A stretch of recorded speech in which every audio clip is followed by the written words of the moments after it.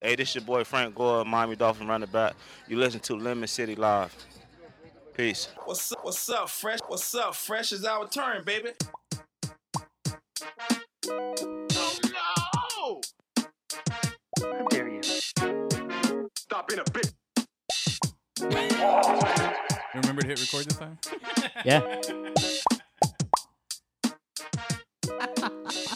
I don't know why those bubbles got me cracking up so much. And we're back.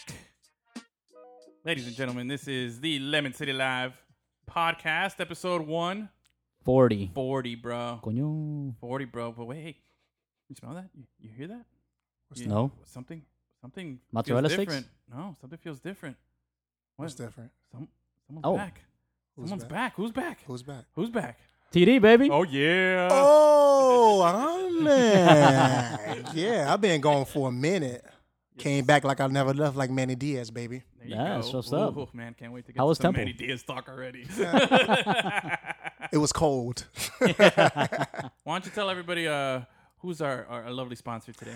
Okay, guys, Lemon City Live is brought to you by Magic City Casino Highlight. The fastest game in the world has come to Magic City.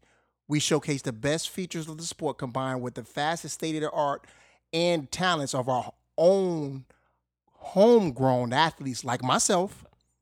For a highlight experience like never before, live highlight returns at Magic City Casino July 2019. But listen, guys, plus this is going to be big.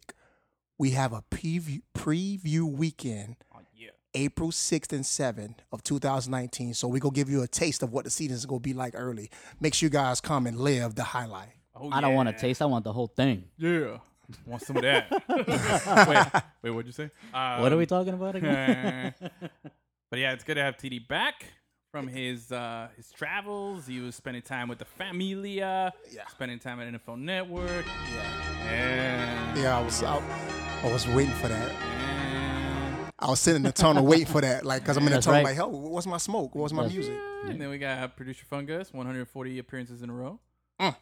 That's right. You don't get any sound? Good. We'll skip you. And I am Larry Fresh. Great Putinho. I don't get a sound either. But, oh, yeah. But, yeah, once again, this is episode 140. And we are happy to have TD back. He was out there bumping elbows with Rod Woodson, talking to Terrell Davis, and, making fun of Maurice Jones-Drew and all that stuff. I wasn't making fun Well, of you weren't making Maurice fun, but you were Jones-Drew. laughing at people making fun of him. Yeah, And, Rod Woodson was. But anyway, that was a really cool time. And you're heading back out tomorrow? Yes, I fly out tomorrow, bro. Back out to Cali, bro. Going back to Cali. Is that how it goes? Yeah, Yep. Yeah. That's right there, bro. You look like my Sky Sweating, bro. Miles. You all right? I need to get No. I need to get a credit card to get Sky Miles, man. oh, I'm for slipping, real. bro. Yeah, man. I know. I be telling people that, bro. You should have been on that, bro. I know. Listen, I ain't expect to be flying like this. No, but, for sure. yeah. And man, and props to you, bro. You're putting yourself through some exhaustion, It's an investment. Yes, absolutely. But you've learned a lot. Yes. You've done a lot. Yes. And now you're ready to talk a lot today. So we're Oh, gonna yes. we're gonna have plenty to talk about. Gus, there Oh. it is. Oh, get you back in the mood there. Thank you. You're I welcome. needed that. But yeah, it's been an interesting weekend. Last few shows we've had Cindy the intern filling in for you. She's done a pretty fantastic job, I'd have to say. But yeah, we are glad to have you back, and it's a perfect time to have you back because there's been a lot of stuff happening locally. There's been a lot of stuff happening everywhere else in the college ranks too. But anyway, last night there was a big game. I think we're just gonna get right to it, bro. Let's just get right to it. All right. Let's get to it. There was a humongous game last night. Hey, man. This national championship game, and if you don't know, now you know. Saban took the worst loss in his Alabama coaching career yesterday. Yep. Mm-hmm. Okay, straight up, how many of you thought? Okay, who thought Clemson had a chance? I thought Oh, they had yeah, a of chance. course. I thought they No, had a chance. I picked them to win, If you see did? my Yeah. tweet, Okay. yeah, because I but tweeted, I didn't think it was going to be like that. I tweeted way before the game started. I said I'm going got to a be timestamp on biased. Okay. Yeah, I put a timestamp on it, and I'm going to be ACC biased. Uh-huh. But I really felt that Clemson was going to pull this off, just because of Trevor Lawrence is special, bro.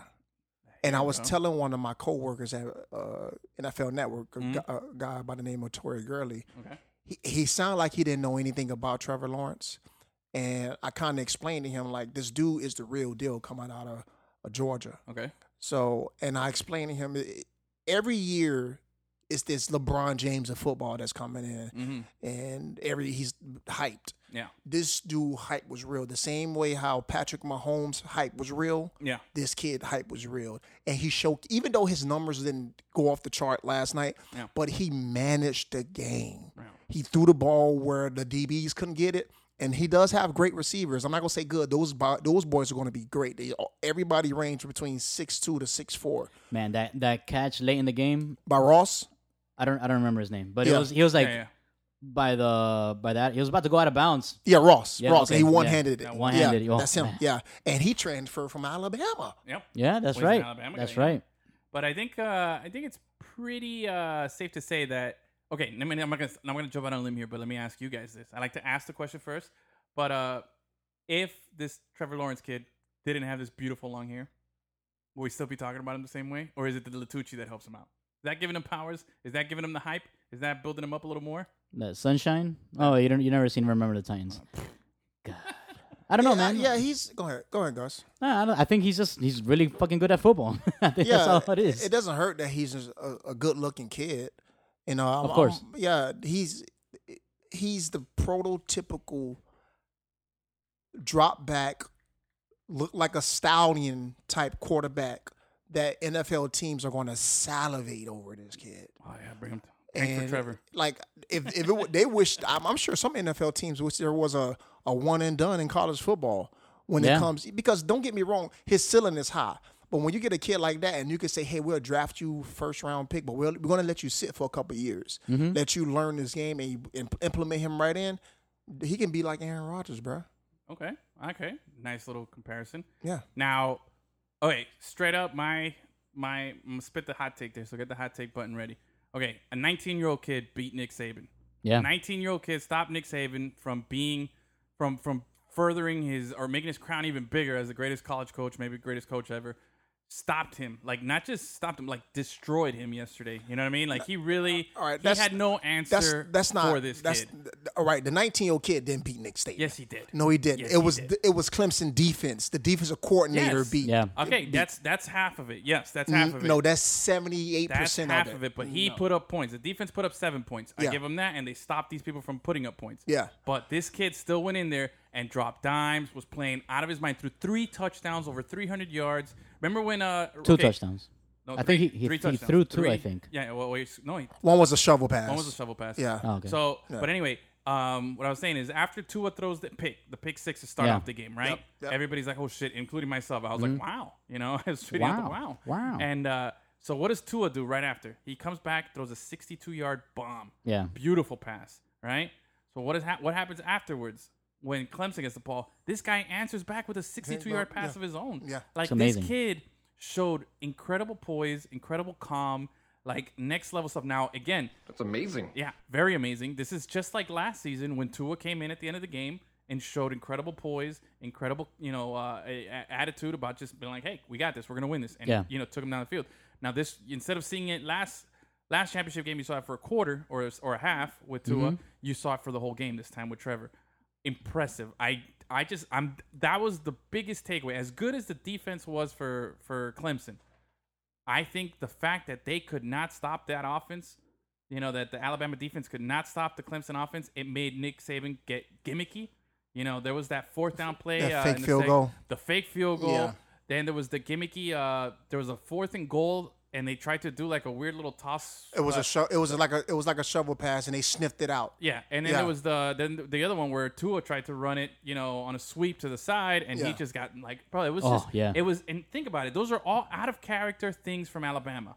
Alabama's just got running backs in the back that they could just pound it. It's an army back there. You know what I mean? And Alabama was playing completely out of their comfort zone for what felt like as soon as the game was first off, like right off the bat, they had outscored teams in the first 5 minutes of the game this season, 99-5. That's incredible. What? That was Alabama's scoring record going into this game. 99 points they had scored and only given up 5 points in the first 5 minutes of the game this season. Of all these. That's impressive. Yeah. And what did Clemson do? I mean, I think it was 14-all or 14-13 with like in the first 5 minutes of the game. It was incredible. It was just, this is exactly what I wanted to see. I wanted to see some points. I wanted to see some action. It was great. So I'm telling you, this Clemson got under the skin of Nick Saban and made Nick Saban change what he does, which is rare. You don't see that. That's very, very, very, very weird to see someone as collected and as disciplined as him to do that. But you got to give the defense of Clemson huge credit because they confused Tua. Oh, yeah. And no one was able to do that. Now, don't get me wrong. It was a lot of plays I think Tua made that were mental. That I think the national championship got to him, and he was. It's a lot of things that got in his way. I know he's not going to say it. Not winning the Heisman, I think, hurt him because he really felt like he should have won it. Okay, and then he beat Oklahoma, and he proved his point. Yeah. He's a very nice guy. He has that. Samoan Tebow. I want to. He reminds me of Russell Wilson.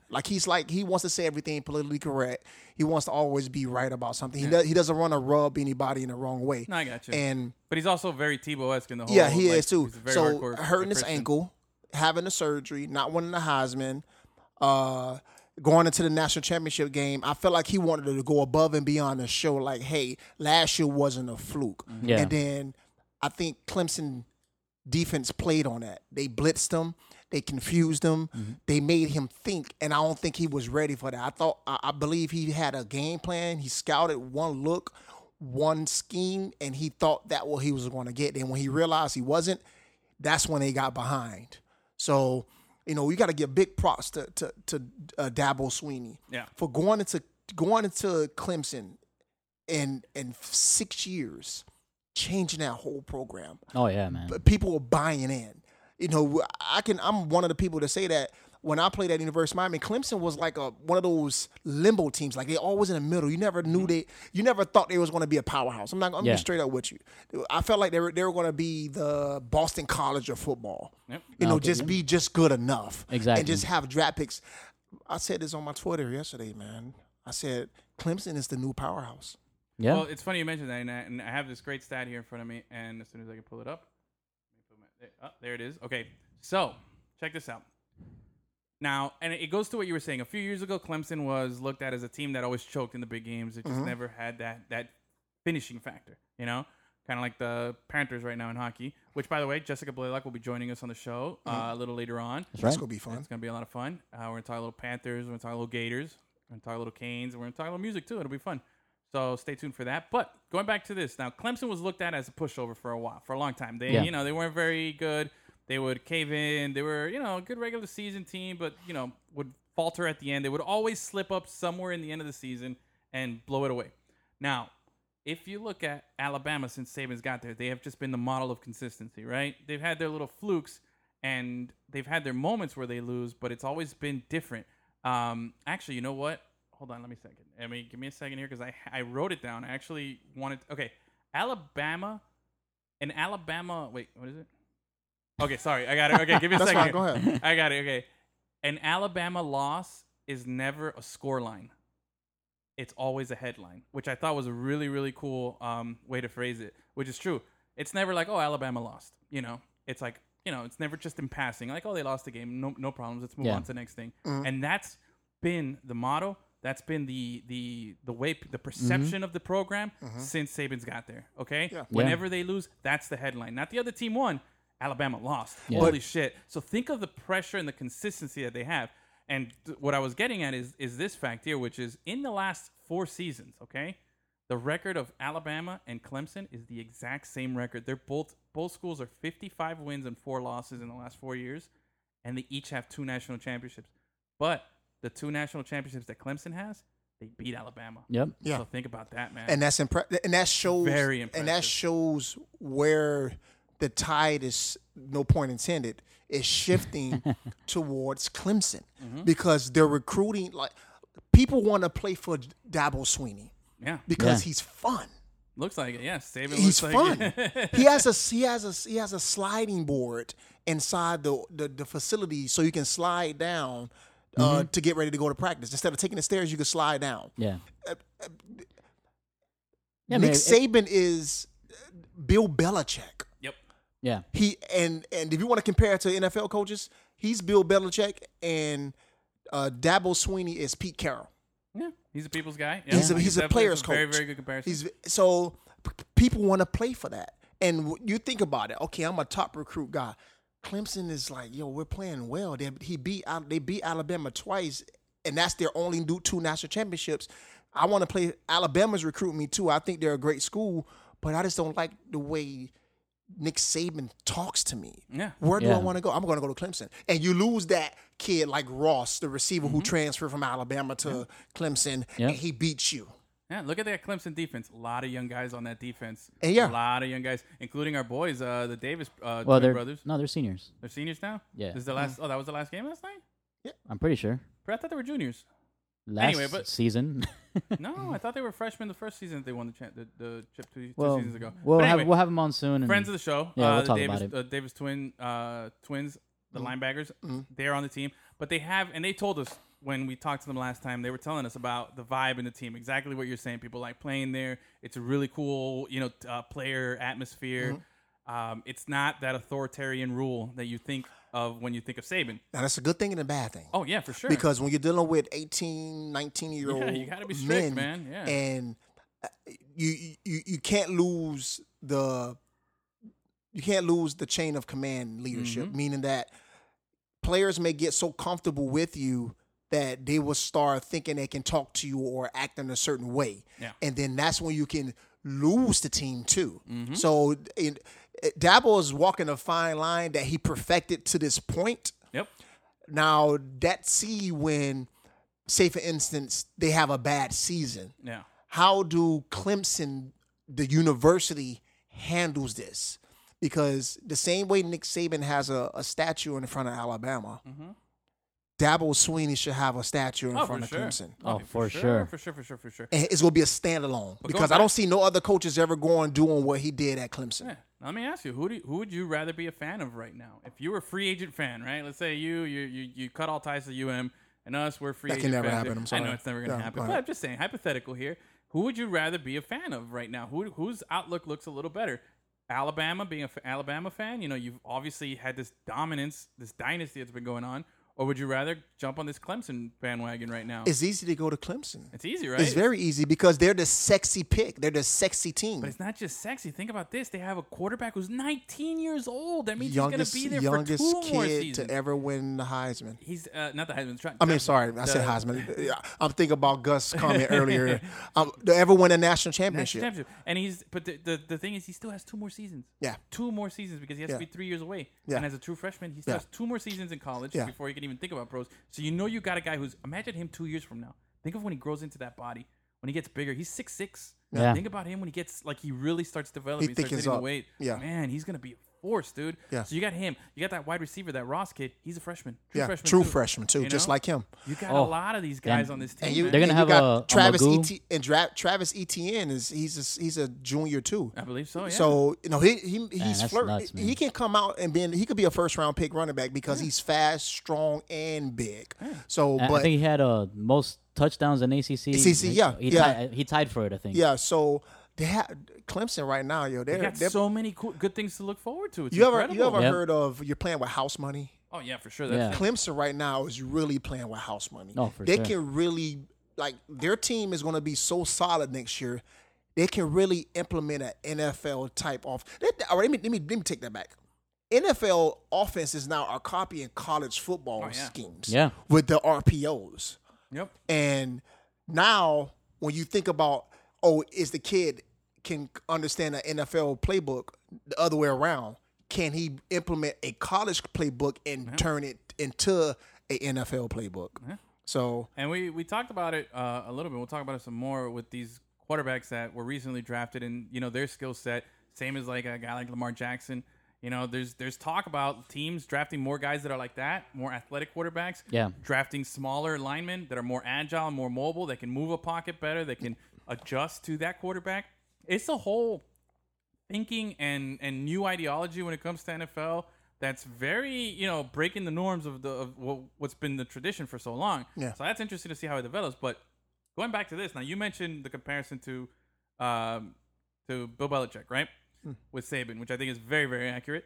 Now, I want to know with Gus. Gus, I know he's a big Patriots fan, right? And he's a big Nick Saban fan. He loves Bill Belichick. And also, Gus is a very big Yankees fan. Yeah, I love all those guys. So I pretty much described the 3 big evil empires in sports right now. I don't know. I might be missing one, but I think those are 3 good ones right there. Yeah. You know, I know Gus hates Nick Saban, so there's your first evil empire. And I know he's definitely not a fan of the Patriots, so there's your second evil empire. And you've always been very critical about the Yankees, about being the evil empire in baseball. Yes. Which is the most evil, Gus, for you? Which is the worst out of all 3 of those? Patriots. Patriots still? Yeah. They're more It's relevant, Really? and they're more relevant too. The Also, Yankees, they've been caught cheating a bunch of times, so yeah, that's true. fuck out of here. But if That's you ain't true. cheating, ain't you trying? You ain't trying? Isn't that how it goes? I think everybody's cheating. Yeah. Just Patriots don't give a fuck if they get caught. If you're cheating on the field, you ain't trying to win. If you're Yeah. cheating outside of the game, you're just a piece of crap. Yeah. I wanted to say the S word, but because I'm saying when you deflate gate, I'll dub it. I'll dub it. I still don't think that was they made that bigger than what it needed to How be. stupid. Because it was the Patriots involved. That's the only reason. But Spygate, that's I think, legit. was a bigger That deal. that's the bigger deal because you got somebody filming practice Yeah. and using that as your advantage to beat them that week. That's shitty. Yeah, that's shady. Yeah. That's So, super shady. No, Yeah. that's not shady. It's shitty. Shady. Shitty, Yeah. Yeah. But now, Jerry Rice has said that he used to use Stickum on his gloves to help him catch. Yeah. You know, putting adhesive on there. Yeah. I'm sure he's not the only one. I mean, Yeah. I'm sure there's guys in the locker room that would put all types of shit on them and stuff like that. Oh my God! A lot of people go hate me when I say this, and I know for a fact. Jerry Rice was a phenomenal football player in his time. Yeah. I want to make sure I say that clearly. In his time, if Jerry Rice played today, he would not do what he did back then. You don't think? No, Where's because that hot take button? because this is why. Because the cornerbacks back then were stiff. They couldn't move, and a lot of Jerry Rice's catches, when you see it, cornerbacks are playing off coverage. Press was not a prominent thing back then. Okay. It was more off coverage, zone turn, and just run with the receiver and try to make a play on the ball.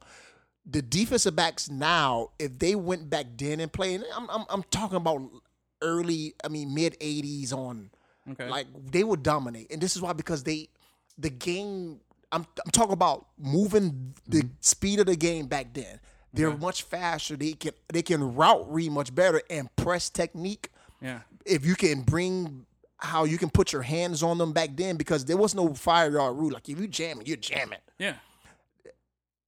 Jerry Rice would not be able to do what he did back then. Now he will put up numbers. But wait, no, hold on a second, because Jerry Rice was putting up those numbers when the rules were tougher Yeah, against but wide but when receivers. his opponent, the defensive backs, Uh-huh. their skill set, the best defensive back at that time to me Okay. was Dale Green. Yeah. Because Dale Green pressed, he was fast. The one downside he had, he was small. Okay. Deion Sanders, everybody's going to say he was the best cornerback to play the game. Absolutely. But when right. you look at his technique was kind of lazy. Okay. He spread at his feet. When he jammed, he grabbed and he didn't run. Now, it worked for him. Okay. And he intimidated a lot of people. I see what you're saying now. But when if you bring that technique now into the NFL, you'll get routed up. So you're saying that back in the day, the receivers or the defensive backs used the rules to their advantage by Yes. being more physical up front, Yes. and less discipline, after that. And Yes. that's where Jerry was. Now you're saying that the defensive backs now are more disciplined, they're smarter Yep. about their execution. Yeah. So they're to compensate for the fact that Yeah. they can't be physical up They the know line. how to So, find okay, the ball. I see They that. know how to go up and get the ball. I see that. So I don't know how we got to this Jerry Rice comment, but because he's great. He's the greatness. I want to make sure I say that clearly on the mic. I'm just saying his game will not dominate as much as he did back then now. Okay. Because people will be able to. He wasn't fast. Yeah, his whole thing Yeah. was he was an exceptional route runner. But That's see- his whole thing. And I see what you're saying. It could be AJ a little, it doesn't AJ carry Green over. AJ Green is an exceptional route runner. Yeah. Put him back then, he would have Jerry Rice numbers. Yeah, I can see that. Michael I Irvin. I still contend that like Randy Moss would be great in any era. 'Cause he Randy was Moss just- would Oh, Randy for Moss would sure. dominate. That's the only. See, I'm glad you said that. Randy Moss, Calvin Johnson, Yeah. I could say Julio too. Julio Jones and Antonio Brown. Each decade, they will dominate. I believe so. Yeah. You put Jerry Rice at his prime in our time, he won't do what he did back then. Not saying that he's not great. He won't outrun anybody. He catch the ball. He'll be more a possessions receiver. I can see that. I can see what you're saying. I hadn't thought of it that way. I'd have to take out Antonio Brown out of your top 4 there.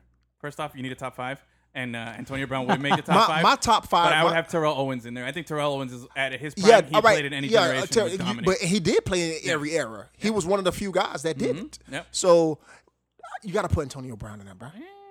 I don't know, man. Antonio Brown, he can catch and run away from you. He can get off the line depending on press. And the one thing he used to his advantage is his size. Yeah. Because he's not big. Yeah. He still is able to get off the line. Yeah. And he's got speed. But I'll tell you this, man. And we talked about it last week. We were talking about Antonio Brown and all this stuff that's going on with him and the Steelers being a big mess. And I want to get back to college football, but I do want to say this, that you mentioned that. Santonio Holmes, Mike Wallace, Antonio Brown. This is not uncommon territory here for a guy to get too big for his head, have a problem, want to leave, and then go somewhere and not be the same person. Santonio Holmes had a little bit of success when he played with the Jets for a little bit after his Steeler days. But same thing, man. Made that great catch. Probably the greatest catch in Super Bowl history. You know, the actual catch itself. Up there with David Tyree by dragging his toes and doing all that. But then afterwards, ran into a lot of problems after he left. Mike Wallace was the big dog. Wanted all that money. Steelers was like, no, we're not going to give you that much money. Dolphins said, hey, we will. Goes to Miami. Bombs it out. Who emerges from there? Antonio Brown. Now, it's very eerily similar. Very eerily similar. And I'm not saying it's going to happen, but I'm saying I wouldn't be surprised that it happens. You know, you got Antonio Brown now causing up a storm. You got Juju Smith-Schuster there, you know, just coming, waiting in the ranks, voted MVP on the team just to step in. And Steelers don't miss a beat. But these guys who always leave always end up going down. I can't think of a good, a former Steeler that has gone on to another team and played well. I feel like anyone who's with the Steelers, that Polamalu effect, man, they're good when they're there. But whenever they go somewhere else, not the same, bro.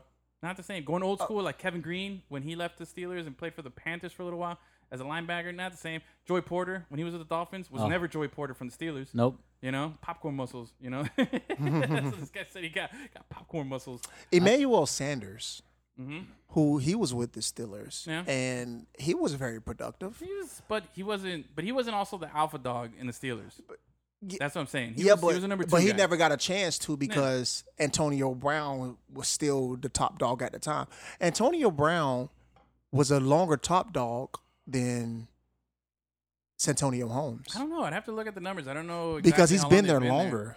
I don't know off the top of my head, but I think I'd be surprised. You forgot about Plaxico Burress too. Plaxico Burress, yeah, he was good.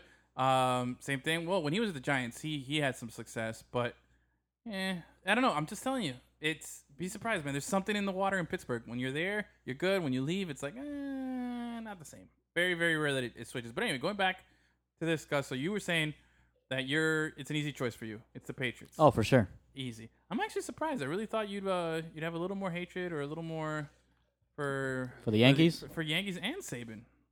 So where are you ranking them? Who's next worst? Number 2 Yankees.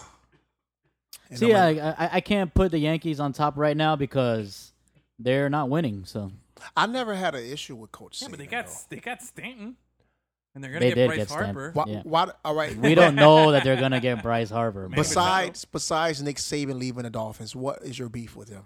Oh, he takes all Miami players. He recruits all our players and he takes them to Alabama. That's what he's supposed to do. I don't care. Yankees are supposed to win. Patriots are supposed to win. Doesn't mean I can't hate them. So everybody do what they're supposed to do. Now, going back to the game. Let's go back to the game real quick. Yeah. Okay, Gus, you said you picked Clemson. Yeah, it's just a piping in here. It's weird. You said you picked Clemson, and you were saying you picked Clemson. Now, I wanted to pick Clemson. I wanted Clemson to win. Yeah. But we saw Alabama play last week. Gus and I got front row seats to see Alabama. Mm-hmm. Maybe not front row, but they were good seats. And there's not a bad seat in that stadium. There really isn't. And we were impressed. What we saw Alabama do, we talked about it last week, was just wow. But But here they come in. They lay a big egg. Clemson takes this. They didn't do Oklahoma. They didn't do Oklahoma. They didn't do in Oklahoma, but Oklahoma was down 28-0 also, and Alabama lost by 28. You know what I mean? So did they do? They didn't do the Oklahoma by blowing it out early. They were kind of competitive, but then they got blown out. Alabama got blown out early. Oklahoma got blown out early, and then they tried to make it competitive at the end. But it was, the margin of victory was actually bigger in this game, and it's really surprising. But now let's move past the game. I told you after the Oklahoma game, I was also impressed by Oklahoma because they kept it relatively close to the end. But I said if Oklahoma had a SEC defense, thank you. Maybe they would have won that game. They would have won that game. They would have. Okay. Well, go finish what you were saying. No, I was just saying I wanted to move a little forward now because you're here. Last week we didn't talk about it as much, but there's been a lot of changes at your alma mater here. Okay. At the University of Miami, which happens to be the team that's in the same conference as Clemson. Clemson. So obviously somebody that we have to look at because for the Canes to ever get relevant again, for ever to reach that pinnacle, to reach that peak again, they're going to have to go through Clemson, Yeah. in the conference to get anything. So now you're looking at shit. We got to get through Clemson, and then we got to play in Alabama or something like that if we were to get back up to that level. Now that's looking way down the road. That's tough. Still some time away. You're here. Things have changed. I want to know, before we even give our opinions and our takes on any of this stuff, I want to know what is your initial reaction and feeling about what's happened at the University of Miami in the last few weeks? I'm glad you asked that question. On the way here from Georgia, I was thinking about where does Miami place when it comes to being an elite college football team? Yeah. They're at the bottom tier. You have decent, you have good, you have great, then you have elite, real good. Yeah. Oklahoma is considered great. Yeah. Clemson, Alabama are considered elite. They're the only two. They're the only two. And Georgia is close. They're in between elite and great. Yeah. They just can't get past Alabama. Yeah. So when we look back at this, and when my son becomes of age to play sports, and when he looks back and say, all right, University of Miami was good, but it was way back then. Yeah. They're going to say way back then. Yep. Because we're living on this 2000, 2001, 2002 team. Palomalo effect, bro. That's yeah. what I've been saying You just stole my thunder right now because I was going to give you credit on that. I was going to say the University of Miami a lot of the fans are having the Palomalo effect. Yeah. Because when I look at certain people's social media, other people that University of Miami, they always want to show that team. Yeah. The greatest team ever. Yeah. Okay, how much longer do we think as the college football landscape expands and it gets much better, teams are getting better, universities are being able to recruit the kids like Oregon can easily become a great university. I'm sorry, they can become a great university again. Mm-hmm. They can because they have everything you need when it comes to recruiting. They're just so far west. Yeah. Now, to answer your question, my input on the decision makings that is going on at the University of Miami. When Mark Richt left, he left before a reason. Yeah. He sees something. Now, don't get me wrong. I heard whispers that the athletic director wanted him to make some changes in his coaching staff, and he wasn't willing to bend on that. Yeah. So he put enough equity into his coaching that he feels like he should be able to make the decisions on his own. They won't let him do it, so he want to walk out gracefully, even though he didn't. The way he finished, he didn't want it to finish that way. He wanted to obviously win a national championship. Now comes Manny Diaz. Yep. I'm afraid that Manny D. Don't get me wrong. I think he can get to the kids. Yeah. But is it going to be enough? Thank you. To be able to push them to the elite level again? Because we're floating on decent. Yeah. I'm actually very happy to hear you say these things. This is what I've been feeling. We're floating on decent. Yeah. We're good. We're floating on decent. Huh. If we lost to Wisconsin 2 years in a row. Yeah. 2 years in a row of a team that doesn't have. It's a Big Ten school. It's a Big Ten school, and their best athletes they're getting from Florida. That's the thing. Yeah. Now I've been saying Except for the linemen. Now I've been saying it for a while now, and Gus and I have been covering the local college football team here, FIU, for 3 years now. We've also seen FAU. We've watched UCF in person.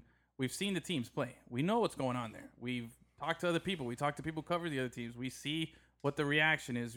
Not just what you see on TV. And I've been saying it for a while now. There is a competition in the geography of where UM is. Now, you mentioned Oregon. Oregon is up there in Eugene. That's where they play. Forget where Oregon State is. It's, I can't Beaverton? remember. Is it Beaverton? I think so. Something like that. But that's it. There's no other competition in the state of Oregon. They have a region cut off. Now, back in the day, in your time with the Canes, prior to you, from Orlando down to the Keys, that was the state of Miami, like they called it, That's where we had first pickings at all the recruits that were coming out of there. Now, what's happened since then is the addition of new schools that are picking out these players and that are fishing in the same pond of players that, that it used to be exclusively for Miami. And on top of that, man, dude, look at this championship game. We had a true freshman quarterback start. We had a true freshman wide receiver. There was a lot of true freshmen. Sam Madison Jr. is a true freshman playing defense for Alabama. Yeah. These are elite programs, like you said, starting freshmen. So the days of the old where, you'd have your juniors and seniors and you had to earn your playing time, these kids are so talented now that they're not going to wait. They let Kelly Bryant walk. They let Kelly Bryant walk because they didn't want to lose a freshman. Yep. They didn't want to lose a freshman. So like, hey, we're going to give you, thanks, but, we can't lose this guy. Yeah. And that's the problem is that the culture now and the way college football is played, there's no longer, hey, you got to wait. You got to pay your dues. No, it's if you're good enough, you're going to play. And if you don't play, somebody else is going to let you play. And that's what's happening. UM can't keep holding on to this whole mythology that we're good, this Palomalo thing, like, we're good. You got to sit here and earn your keep. No, bro, because I can go to FAU, I can go to FIU, I can go to UCF, USF, I can go to the Gators, I can go to any of these other schools, and I'm going to play. And I'm going to play right away. It's not only those schools that are poaching, though. It's the whole country. The whole country recruits in South Florida now. Everybody, because that's where they get the skill position players at. Of course. A lot of people don't come to Miami to recruit offensive linemen. No. They don't come here to recruit. No. Like you may have a linebacker here. The linebackers are everywhere. So, but receivers, corners, tight ends, quarterbacks, they come here. But this, I don't want to play around with this because this is scary. Yeah. This is very scary because we had a conversation off air when I mentioned that Clemson was the team, like the limbo team, back when I was playing. Yeah. They were the team that they're good. They'll probably be in the United Bowl. But you put South Carolina above them. Yeah, above South Clemson. Carolina. Yeah, because and that's their rival. Yeah, because that was their rival. And But South they were the Carolina, when I was SEC. playing, they were much better than Clemson at that particular time. Yeah. Now, when you I saw your partner Gurley Yeah. tweeted something about how it's going to be impossible for to South get Carolina down to recruit, recruit anybody, and yeah. that's a fair assessment. So, Miami, and if they don't, and this is bold, but I'm speaking facts. I love my university. Yeah. If they don't figure this out in the next 4 years, meaning that if they have these mediocre seasons, 8-4, whatever it is, they 6-6, however you want to call it, they will become the Clemsons of back in the day. Yeah, and then when you think of insignificant, they're gonna be like, oh, Clay, when the last time University of Miami won that ship? We're in 2026 now. We're in 2026. and we're still bragging about Oh man, 2000 in 2001, Andre Johnson is retired. Yeah, that's the other thing. Like that's the Jim other thing. Dorsey is. There's one guy left in the league that's from those squads. Frank Gore. Frank Gore. That's it, man. Your primo. Now, that's another thing that you mentioned there, which is, and Gus and I were talking about it last week, which is this other Palomalo effect is that the U is an NFL factory, that you're going to go there and you're going to be a first-round pick because they had that string of how many first-round picks that, 15 years in a row or whatever it was. But if you look around the league, there's some good ballers out there, and UM has a big percentage of the players that are in there. Yeah. But the guys that you associate with being those great Canes, those Hall of Famers, Well, those guys. anymore. Yeah. They're not in the Those league the guys anymore. are- If you yeah. look at the guys that are in the league right now, they're solid players. They're good players, but they're not those elite guys. Yeah. The water. I don't mean to cut you off. No, but you go since 2012, when T.Y. Hilton came out and got drafted by FIU, we can't find a better Kane than T.Y. Hilton. We can't find anybody that's come out of the University of Miami since 2012. Even so Dorsett, the receiver out of the Philip Patriots. Dorsett, Yeah, no. Philip Dorsett. He can't get on the He field. was a first round pick, and you see, and that's what I said. We can't play with this. As at my school, we can't play with this. We can't joke around and always say, "Oh, the U is back." We get Michael Irvin and come and talk about something. These kids don't. They know who Michael Irvin is, but he's Tired of old it, head. man. Yeah. Man. You know what I'm saying? Don't get me wrong. I love Michael Irvin, but how much? What's his thunder is going to weigh off? How many times you can bring Ray Lewis back to get these kids to buy in? Yeah. You know, they need somebody who's relevant. They need somebody who. Don't get me wrong. Ray Lewis is still relevant. Yeah. He will always be relevant because he's a benchmark Hall of Fame player. But I'm talking about these kids who are coming that they look at the University of Miami and the first player they think of is Andre Johnson, and they go say, "When was the last time Andre Johnson played?" Been out for years now. And we That's and been when years. and I'm going to keep saying this. We're in the year 2024, Yeah. Look, the and U, we haven't, and we still haven't won the ACC championship, and we've been in the ACC Yeah. since 2008. I mean 2005. yeah. You were gonna say? The U is using like a '90s hip hop strategy to try to recruit mumble rappers. Like Yeah. that's not working. You know what I'm saying? Yeah. And And it sucks because you're obviously a Canes alum. You bleed, orange and green. We're Cane fans. We grew up, rooting for the Canes. I Yeah. grew up rooting for your teams that you played on. You know what I mean? So obviously we want to see it, but I'm not gonna sit here and also doing this that we do and looking at sports through this different prism that we do it as doing a podcast and going to events and trying to be more unbiased and looking at the product itself. We see what a lot of people who are too involved and too fanatical about a team don't see, which is the writing on the wall, which is, the U is not that good. They're on their last lifeline. They very easily could slip into mediocrity and just be a regular football school that used to be good. And every time they're going to talk about was the 2001, Yeah. 2002. Every and single 2002. championship game. I think it was just a few minutes after the championship game last night. There was already people tweeting out, "Oh, best college football team ever, Dorsey and Andre Johnson in 2001." All right, yeah, man, great, but what's happened since then, man? Like, there's just no more of that, and I think it's gonna be a hard awakening. Now, going back to present day, I didn't like the Manny Diaz hiring. I don't think he's head coach. I thought he was a good Temple coach because that's who hired him. He was a Temple caliber coach. I don't think he was great. I think he's a great coordinator. He's a great motivator. But I don't think if the U is to get back to being the U, you needed somebody with more. It's just not Manny Diaz. No, You because think? you're about to make a point that they needed a name. I think so. If The we U had is- Mark Rick. But here's the thing, Mark Rick, I think what happened with him is like what you said. You're saying that he didn't want to make the changes to staff. I think what he realized is, you know what, this is a lot harder than I thought. It's He had not he had because success. he got it right at. Listen, he was at Georgia for 15, 16 years. Mm-hmm. He got it right there. It's not because it was harder than what he think it was. The talent that we have cannot get over that wall. Yeah. We can't get over that wall. And Manny came back to a University of Miami team that can be beat by Temple. Yeah. Watch that. He came back to a University of Miami team that can be beat by Temple. So how would that look if we do play Temple and they beat us? That would have been your school, Manny. Yeah. Now, to answer your question, he would have been next in line if he was there and Mark left. He was next in line He because would have been next in line. But here's the thing, though. The Canes are so notorious for being cheap. And, this was the perfect thing. This was the perfect setup for him. They get a guy like Manny Diaz, who everybody wanted because, this Palomalo effect again. We're thinking, oh, he's going to be the savior.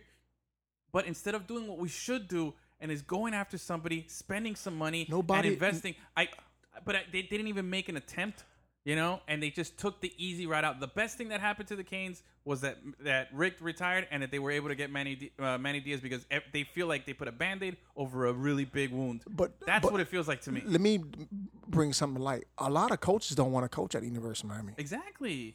A lot of coaches don't like. No. We have one of the best schools. We have rich history. We have history. History. That's all we have. We don't have facilities. When we look at the players, what do we have?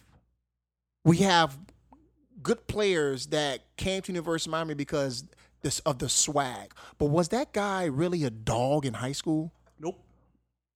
That's the thing. You look at all the great UM players. A lot of them were not 5-star recruits. No. You know, They grinded harder than everybody else because they had to. That's what made them dogs. My year I was there, I think was one of the few years we had a lot of top recruits come in.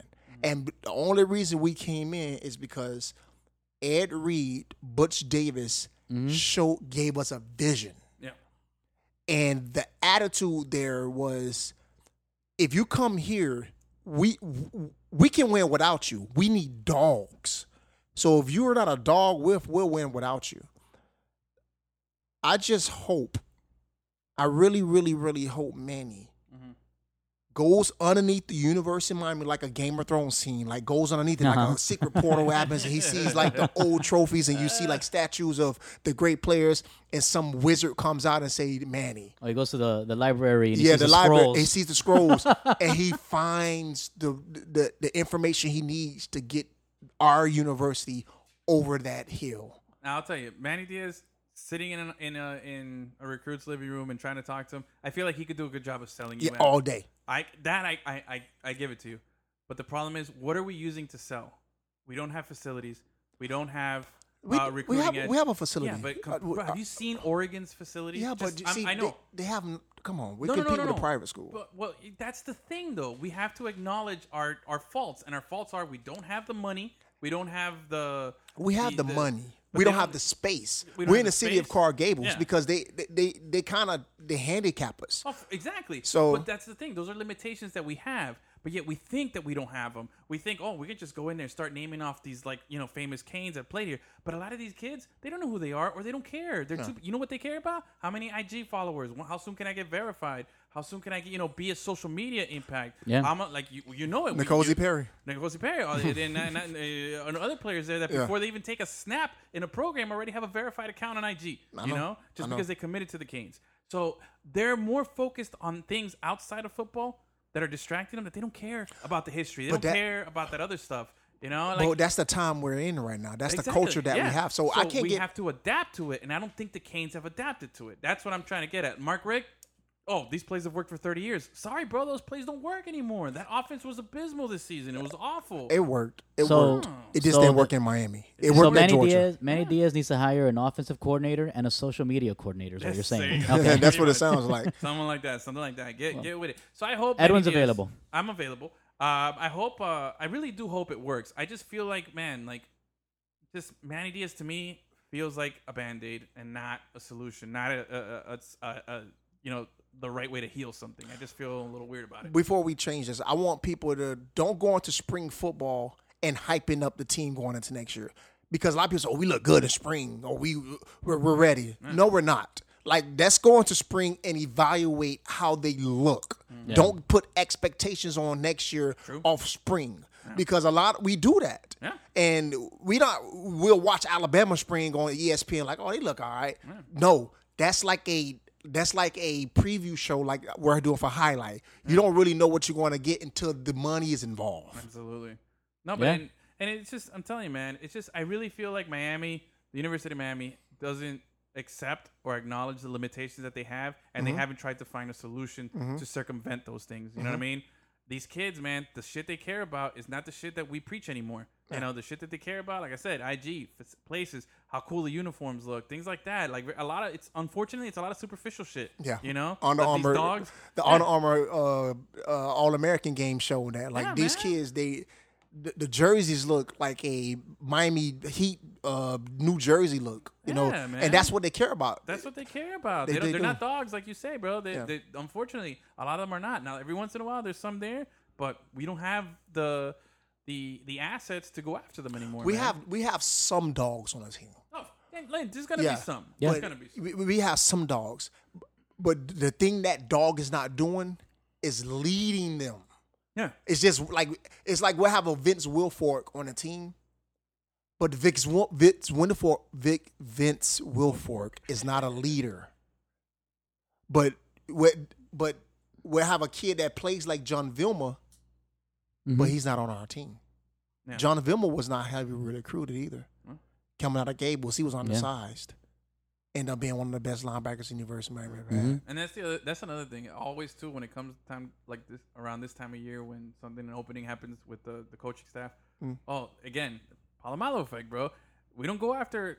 You hear everybody say, instead of saying, "Hey, let's go after that really good coordinator." No, hey, let's go back to the 2001 team. Just hire those old players because they're gonna want to come back and coach. Like, they don't fucking want to coach, bro. No, These are all former you're athletes, laughing, bro. Ed Reed really wants to come and coach the secondary. Maybe one of them, but the whole thing is like, oh, we get Ed Reed, then we get Ken Dorsey, and I've been guilty of this because I was like, yeah, we could get Ken Dorsey, get this guy, we get Jonathan Film, we get DJ Williams, we get all these guys, we'll bring the whole Dorsey culture and back. Reed would be legit. I don't know about anybody else that everybody's But that's naming. the thing, but it's They're, wishful like, thinking. We yeah. got to stop looking at that and start trying to fix the limitations. Why are we going back to 2001 every time there's a problem? Because You know? that's it's so sad though, man. It's so sad, man. I wanna be It's like good. going back to the ex-girlfriend. Yes, man. Jesus Christ.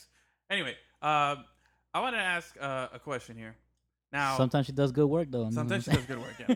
Now, what do you think will happen first at UM? A national championship or a Heisman Trophy winner? National championship. National championship. Yeah, we don't have any Heisman. The closest we had in a long time was Willis McGahee. What was McGahee? Yeah. Dorsey came third, I think. that Dorsey year. came through, and they took each other votes. If Yeah. one of them would have out, Yeah. Willis would have probably won it. For sure. Yeah, I think probably a national championship, but now we were having a discussion. And I wanted to save it for this, which was, if you win a Heisman, is that enough to get you in? Was it Hall of Fame? Yeah, In the college football. Hall of College Fame. football. College Hall of Football Fame. Hall of Fame. Okay. Now you say that's an automatic yes. automatic yes. Automatic yes, and this is why. When you think of the college landscape, has way more college football teams than the NFL. It's a Yeah. lot of teams More competition. and more competition. And when you excel at elite level at your specific position, running back, receiver, quarterback, cornerback, because I got to say cornerback because Charles Wilson was the only person that did it. Yeah. Only defensive player. Yep. That's an automatic Hall of Fame because you did something that, watch this now, I'm guesstimating, 20,000 other kids Yeah. couldn't do. It's like about 100 and something. What is it? 120, 117, 120. Somewhere around there. I'm talking about the different Power schools. Five, like the Yeah. big team schools. I ain't talking about like Division I AA's. I'm talking about those guys. Well, but you look at a smaller school like Marshall had Randy Moss that year. Who Yeah. Came in third. Yeah. Know? So you But have see, a guy that could. All right, but compete. the numbers, Yeah, the the numbers, and you're that one only guy in that 1 year. The percentage on that is like less. Is obviously less than 1%. I get that. Yeah. I get that now. So your less than 1% chance of you winning the Heisman automatically gets you into the gets into the Hall of Fame. okay. Plus college football career is like 3 years, Yeah, I 4 get max. that. I get Exactly. that. If you can do that in your short career, That's great. I didn't even think of that, Gus. That's even better. Well, okay. Hold on, guys. Let me be the asshole here, okay? well, that's what you do. I'm good at this. This is where people don't like me, but I gotta say these things. All right. What if a guy plays 4 years, has one really good year, but came second in the Heisman, but had a really good year that would have won the Heisman any other year? That guy doesn't deserve because his one thing, just because one guy won the award, the other guy doesn't. Now, secondly, what if a guy had one good season and that's all he had, like a Johnny Manziel? Do you really think he is a guy that would really merit being a Hall of Fame, college football Hall of Fame? Because Nah, Johnny that one Manziel, even season? in the other year that he played, he still had a good Yeah, year. but he also was suspended. He didn't No. embody. You're talking about Hall of time Famer, out. You're talking about off the field stuff. We're not talking everything. that. Everything. It's part of it. Yeah. That's- They just started putting that off the field stuff into the conversation of the Heisman. No, it's always acknowledged in every sport how the person was off the field. Unfortunately, it is because they don't let the merit of the field do the work. Look at baseball. Barry Bonds has been waiting. The guy has 7 MVPs. Roger Clemens has 7 Cy But he Young. cheated on the field. though. It's assumed that he cheated. It's All right. never been proven. Okay, we're going back and forth. You're saying off the field incidents, but you're saying Barry Bonds did something that was on the field. Johnny Manziel, his getting money for his jersey, the alcohol stuff, the bullshit with the money sign, that's on the field. All his bonehead decisions was on the field. But when you think about his overall blueprint of what he did for Texas A&M for that school, because he changed the culture of that school. Yeah. Him by himself, take Johnny Manziel out. Who are we talking about? Texas A&M? No. They're still a solid team. They had they're a rich So university. we're talking about Texas A&M only because of Johnny Manziel. So But how much are we talking about? He beat Alabama. We're I get talking that. about Texas I get that he A&M. beat Alabama, but we're talking about Texas A&M because of Johnny Manziel. I don't know. So man. him by himself brings the conversation to I'm the not school. gonna give him Hall of Fame We're acceptance talking because about- he won best seed. He had a good season. Okay, watch this now. Does Carson Wentz deserve to be into the Hall of Fame? I'd have to look at his body of work. His body of work is he won 3 national championships at that school. Would you? Let's switch it up. Would you put Carmelo Anthony in the College Basketball Hall of Fame? Well, here's the thing, and this is what I was getting at. In basketball, there's only one Hall of Fame. It's for both college. Yes, I and know. that. But if they had a college and an NFL like football does, would I you wouldn't put because Carmelo he only Anthony? played one season. I know he was great when he won a national championship, but I don't know. I can't think of off the top of my head if he won any other awards. Most outstanding player of the tournament or something like that. He was the most popular player, and he was maybe the best player on that team, and they won a national championship. I give him that as a freshman. Impressive. You made the point of if you were placed second in the Heisman, but you put up godly numbers. Mm-hmm. We also didn't discuss did you set records in the process of winning the Heisman? Yeah. So even though you didn't win the Heisman, if you set records, that puts you in the Hall of Fame. Ricky Williams, he's in the Hall of Fame. He's in the Hall of Fame, and he won the Heisman. Yeah, well, okay. Ricky Williams also set when he retired or when now he Charles finished Woodson. college Charles football, he was Woodson the didn't all-time set leading records. rusher. He didn't set records. He just had a phenomenal year as a Yeah. cornerback, returner, and receiver for Michigan. Yeah. He's going to be in the Hall of Fame. Yeah. I mean, I don't know the body work. I just think it shouldn't be an automatic bid. You'd have to look at the body of work at all times because you could have a fluke guy who had one good season. Gus made the best. Sam he Bradford, made the best point. Sam Bradford.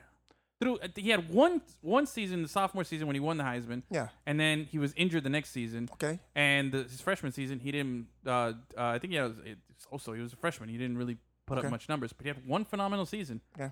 And he won the Heisman. He deserves to get in. For one. See, the thing about it is, what has more prestige or more glitter? If I'm trying to use winning a Heisman or going into the College Football Hall of Fame. Heisman.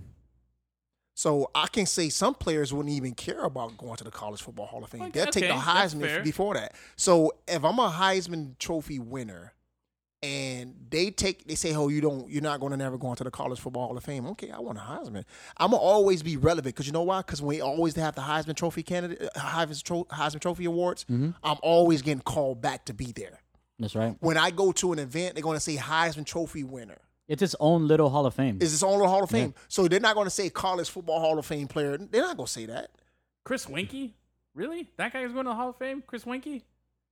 He's a great college football player. He was a What do you first round want? pick to the Carolina Panthers. Yeah. Yeah, he was also 30.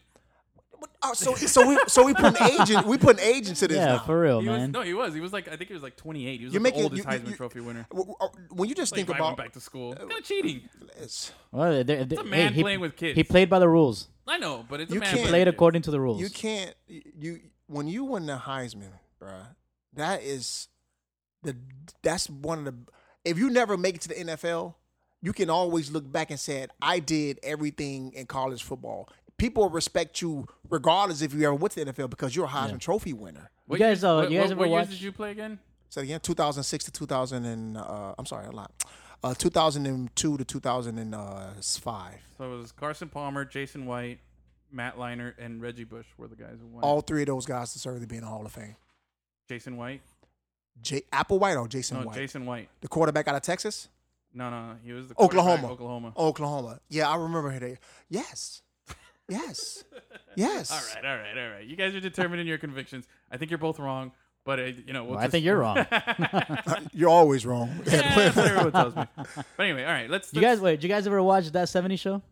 I watched some of it. All right. There was a season where Red lost his job and Eric, the son, had to work to support the family, right? And one day, I think it was on Christmas or some shit, Eric tells his dad, "Oh, this is kind of like the greatest gift a son could ever tell his dad, could ever give his dad." And Red goes, "No, that's the Heisman Trophy, but this is a good second." Exactly.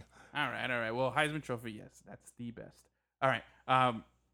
Let's shift gears. I want to talk a little pro football. All right. It's the best weekend in college football coming up now. It's the divisional playoffs. In All right. NFL football. NFL football. Yeah, that's what Still I said. got college. You said, go ahead. Finish. Anyway, yeah, I'm all messed up. Anyway, okay, let me get out of my college mode here. So anyway, NFL playoffs started this past week. Yep.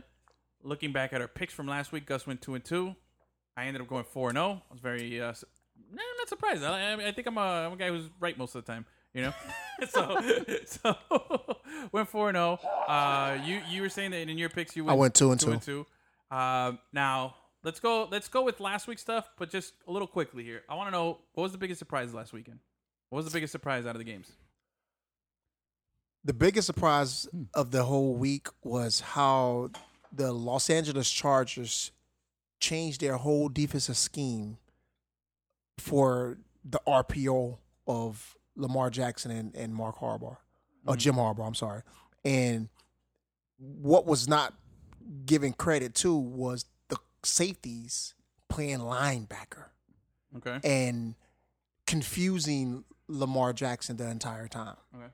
So that was my biggest surprise, because you went into that game putting safeties and corners at linebacker and took a chance on like them not changing their whole offense up to just show power or run. So that kudos to the defensive coordinator over at Los Angeles Chargers, because what they did was the blueprint going into all teams that play RPO type style quarterbacks like Lamar Jackson on how to beat that kind of team. I got you. Gus, you? Mine it's same game, but how Lamar Jackson was able to figure it out and almost win it at the end.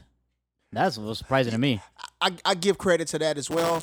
At the same time, the Chargers were playing loose in the game and kind of almost gave it up. Yeah. And when they started tightening it down again, you see what happened. They started confusing them again. So he kind of figured it out, but eventually he was due to make good plays. Yeah. But if you play that game, if the game went on longer, I think the Chargers still would have pulled that game off. Probably. Okay. You're both wrong about the biggest surprise, okay? You're right about your assessment of Lamar Jackson and the Chargers defense. I agree with you on that completely. I think the biggest surprise was a team that started 1-5 this season, going into Houston and just fucking smoking. Look, they were not in any trouble in that game. That was to me the biggest surprise. Yeah. I think Andrew Luck was phenomenal. I thought the Colts played fucking great. There's just so many things to be excited for. If you're a Colts fan, you're a former team. I think they're in just such a good position, even if they lose this week, against Kansas City. But They have a lot of cap space next season too, man. I wanted to talk briefly about Lamar Jackson. Now, I made a comment to Gus during the week that I thought Lamar Jackson had a terrible game. I didn't think he played well. I thought, and Gus and Fantasy Chris and Manny were telling me that that he rebounded and that there was positive. He had a horrible game. I agree. He padded up his stats at the end. Yeah. When the team got loose and stuff like that. And it's no disservice to him. He's a rookie who, was on fire to end the season, and there was no way that they were going to put Flacco back in the game. So But I don't think that's him out there to get. I don't think that's a horrible game for a rookie. Okay, I get it. Maybe that's a horrible game if he was Aaron Rodgers. I get that, but I'm just saying it was a horrible display. I don't think it was that good. I was saying that I'm not going to put it. I'm sorry. Go ahead, Edwin. No, I was just saying he had a bad game. I mean, his first completion from the first quarter, or his last completion, he went a gap from the first quarter all the way to 1:07. No, okay, sorry. Here it is. His first completion since 1:07 p.m. was with 5 minutes left in the third quarter. 1:07 p.m. Yeah, and the game Like started when the game at 1 started. o'clock. Oh, okay. So he went from that till the 5 minutes into the third quarter till the next time he completed a pass. And Gus made a comment a second ago about if it was Aaron Rodgers, it would have been a horrible game. But it's Lamar Jackson; he's a rookie. I can't say that because, say for instance, that was Sam Darnold who was in the playoffs and he played a horrible game like that. Would it be a horrible game for Sam Darnold? Because he's not an RPO style run. He's a sit back, throw the ball. So at the quarterback position, it was just a horrible game in general. Yeah, it was just horrible. I think so. Agreed. And the one thing that Lamar Jackson needs to do, if he wants to survive in the NFL, he needs to learn how to throw the ball. And receivers will never want to go play for him. Nobody wants to play for a quarterback that you have to guess if he's going to throw an accurate pass or not. That's true. And you're never going to, in free agency, when because you can't go into the draft and say I'm gonna get a top dog receiver and they have to build chemistry, but Lamar Jackson still wants to run. Yeah. Like as a coaching staff, as a head coach, if you really care about the success of your team and the quarterback, and you got a quarterback like Lamar Jackson, you need to sit down and talk to him and explain to him what kind of football player you want to be. You want to have a fantastic 2 to 3 year career, or you want to have a legacy for 12 years. Yeah. Do you want to be a gimmick? Do you want to be, because right now, and I said it last week. I said, you know what? I feel like the Ravens are holding him back. I feel like they've been saving some special plays. They're ready to unleash him. I thought he has more potential, but after seeing him this game, he looked overwhelmed. He looked lost in the moment. He looked really bad. He fumbled at the end. Even when he was doing the comeback, he fumbled the ball again I think it was the second or third time in the game. At the end of the game? Yeah, at the end of the game. He actually got stripped. He wouldn't fumble. He just didn't look like that, and it made me think, you know what? I really hope, because we were there when he got drafted. I wanted the Dolphins to go after him. I thought he has potential. And I'm not going to look at this game and think this is more reflective of what he is. I'm going to still go after the 8-1 or 6-1 that he went to finish the season, 7-1 to finish the season. I'd like to think it's more of that, but I just hope he's not, what the Wildcat offense was, a flash in the pan. Somebody who came in, was gimmicky. They tried some stuff, because the Ravens are all in, dude. They had Flacco ready to go, and they said, hey, bro, you're the greatest quarterback in our history, but you're not playing a game ever again for us, Yeah, because we're gonna die. We're gonna win or lose with this guy. That's it. I had a conversation with Rod Woodson in a production meeting, and I said, if Lamar Jackson struggles in the second quarter, do you think they're going to go to Flacco because it's a playoff game? They want. Are you thinking about winning a playoff game, or you think about making a point to Joe Flacco that we're going to move on? Because why dress him then? You should have dressed RG3 because he wasn't dressed. So if you're trying to make a disservice, because if he was strictly there only if Lamar Jackson got injured. That's it. Yeah, but then that would be the only. But your way whole game plan is. So your whole game plan molds to Lamar Jackson. So RG3 can do option read, or he can do RPO. Yeah, but at that point, they were just, we're going to win or lose with this guy. Now, the one thing I want to make a point is, the one person Lamar Jackson really needs to talk to is Robert Griffin III, because this is why. Robert Griffin III had a fantastic rookie year. Yeah. After that, he went into oblivion. Yeah. If I was, he faded into Bolivia. Where's that from? Where is that from? That was Mike Tyson after a post fight. They were like, "Yeah, just knocked him out. Made him fade into Bolivia." If RG3 really cares about the success of Lamar Jackson, he would sit down and say, "Hey, look, bro, use me as an example. Yep. I'm okay with that. I had my shine. We're both Heisman Trophy winners. Yep. He's going to go in the Hall of Fame, by the way. He's going to go in the Hall of Fame, by the way. That's right. Let me tell you how this can end. Uh-huh. You already know how this began. I can tell you how this ends if you have another year like this. Yeah. I'm telling you, I hope it's not the Wildcat offense. Something that was hot for a minute, and then everybody figured it out, and then it was never a threat again. Because that's what happens. You're going to get tape on this kid, and the Chargers just showed you how to disrupt him. So how is he going to adapt to that? This is the first time that you really saw him look like a fish out of water. He looked really bad out there. And, teams next season, the Steelers, the Browns, the Bengals, the teams that they're going to play twice a season, they're going to look at that tape and they're going to study this game and they're going to be like, yo, this is what the Chargers did. We can do that. Let me ask you this question. Out of the two quarterbacks that came out in that year playing in the same division, who do you think will have a longer career? Baker Mayfield or Lamar Jackson? Not Baker Mayfield. Baker. Now, I made a prediction earlier this year that the Cleveland Browns were going to go in the playoffs. I made a prediction. I said they were going to go 8-8. Yeah. Now you guys starting to see what I see? No, yeah. Well, yeah, you were wrong in the beginning of the We've season. been giving you props. We've been giving you props throughout the shows. When Cleveland was threatening at the end of the season, I look at Edwin and I was like, "Fuck, bro." It's like TD was here. Yo, TD, holy shit. Those two games they lost in the beginning of the year were the different makers of them making it in the playoffs. Oh, yeah. If they won those two games that was close, the Baltimore Ravens would have never been in. It would have been them. Yeah. Absolutely. All right, so now let's look forward. Okay, so we went over last week's biggest surprise. What are we most excited to see now in the divisional round? Kansas City. Dang, bro, stop taking One my at a time, shit, one at a time, bro. No, right, I'm copying Gus. Go ahead. I'm going to piggyback off you. Go ahead. I just want to see if they can finally get over the hump, win a fucking playoff game. So our boy right now, Fantasy Chris, I know he's listening to the show right now. He's probably in the fetal position. He's been in the fetal position ever since the Colts won. Yep. He's been in the fetal position because the Chiefs have lost their last 6 home playoff games. The last time the Chiefs won a home playoff game, you know who the quarterback was? Troy Aikman. I mean, I'm sorry. Joe Montana. Joe Montana. Damn. I haven't seen a tackler like that since Joe Montana. That's true. So yeah, the Chiefs have this horrible just history again of blowing it. But fear not, Chris. I know you're listening. I want you to hear my voice right now, okay, Chris? I know you're worried, you're concerned, but you have something that none of these other teams that lost those 6 playoff games ever had. You have an MVP quarterback who threw 50 touchdowns and 5,000 yards this season. He better win MVP. You have all the talent. You have everything in position. You have a home crowd. You have an incredible atmosphere there in Kansas City. You're going to be fine. It's going to be okay. As much as the Colts impressed last week, I don't have the Colts winning this week. It's going to be the Chiefs. Chiefs are going to pull it off. What happens afterwards, I don't know. But this is the moment. This is where you guys bury all that bad juju and you get to enjoy a playoff victory. So I'm going with the Chiefs this week. Is anybody here picking the Colts? I'm picking the Chiefs. I'm gonna stick with my guns, and I want to make this comment. The NFL should have a rookie kind of scale like the NBA.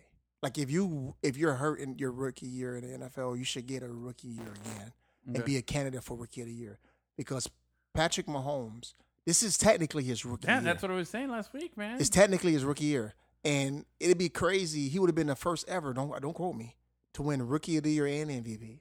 I don't think nobody has ever done that. No, in football. Really? It's so hard to do this, and we spoke about it last week. I don't understand. Like Colin Cowherd was talking about, I like what I was making fun of him last week because he was like, I like my quarterbacks to not throw no look passes. Shut up. Get out of here. Yeah, dude. Yeah. Like he was talking like an old man, dude. Patrick Mahomes, what he's done is Marino-esque.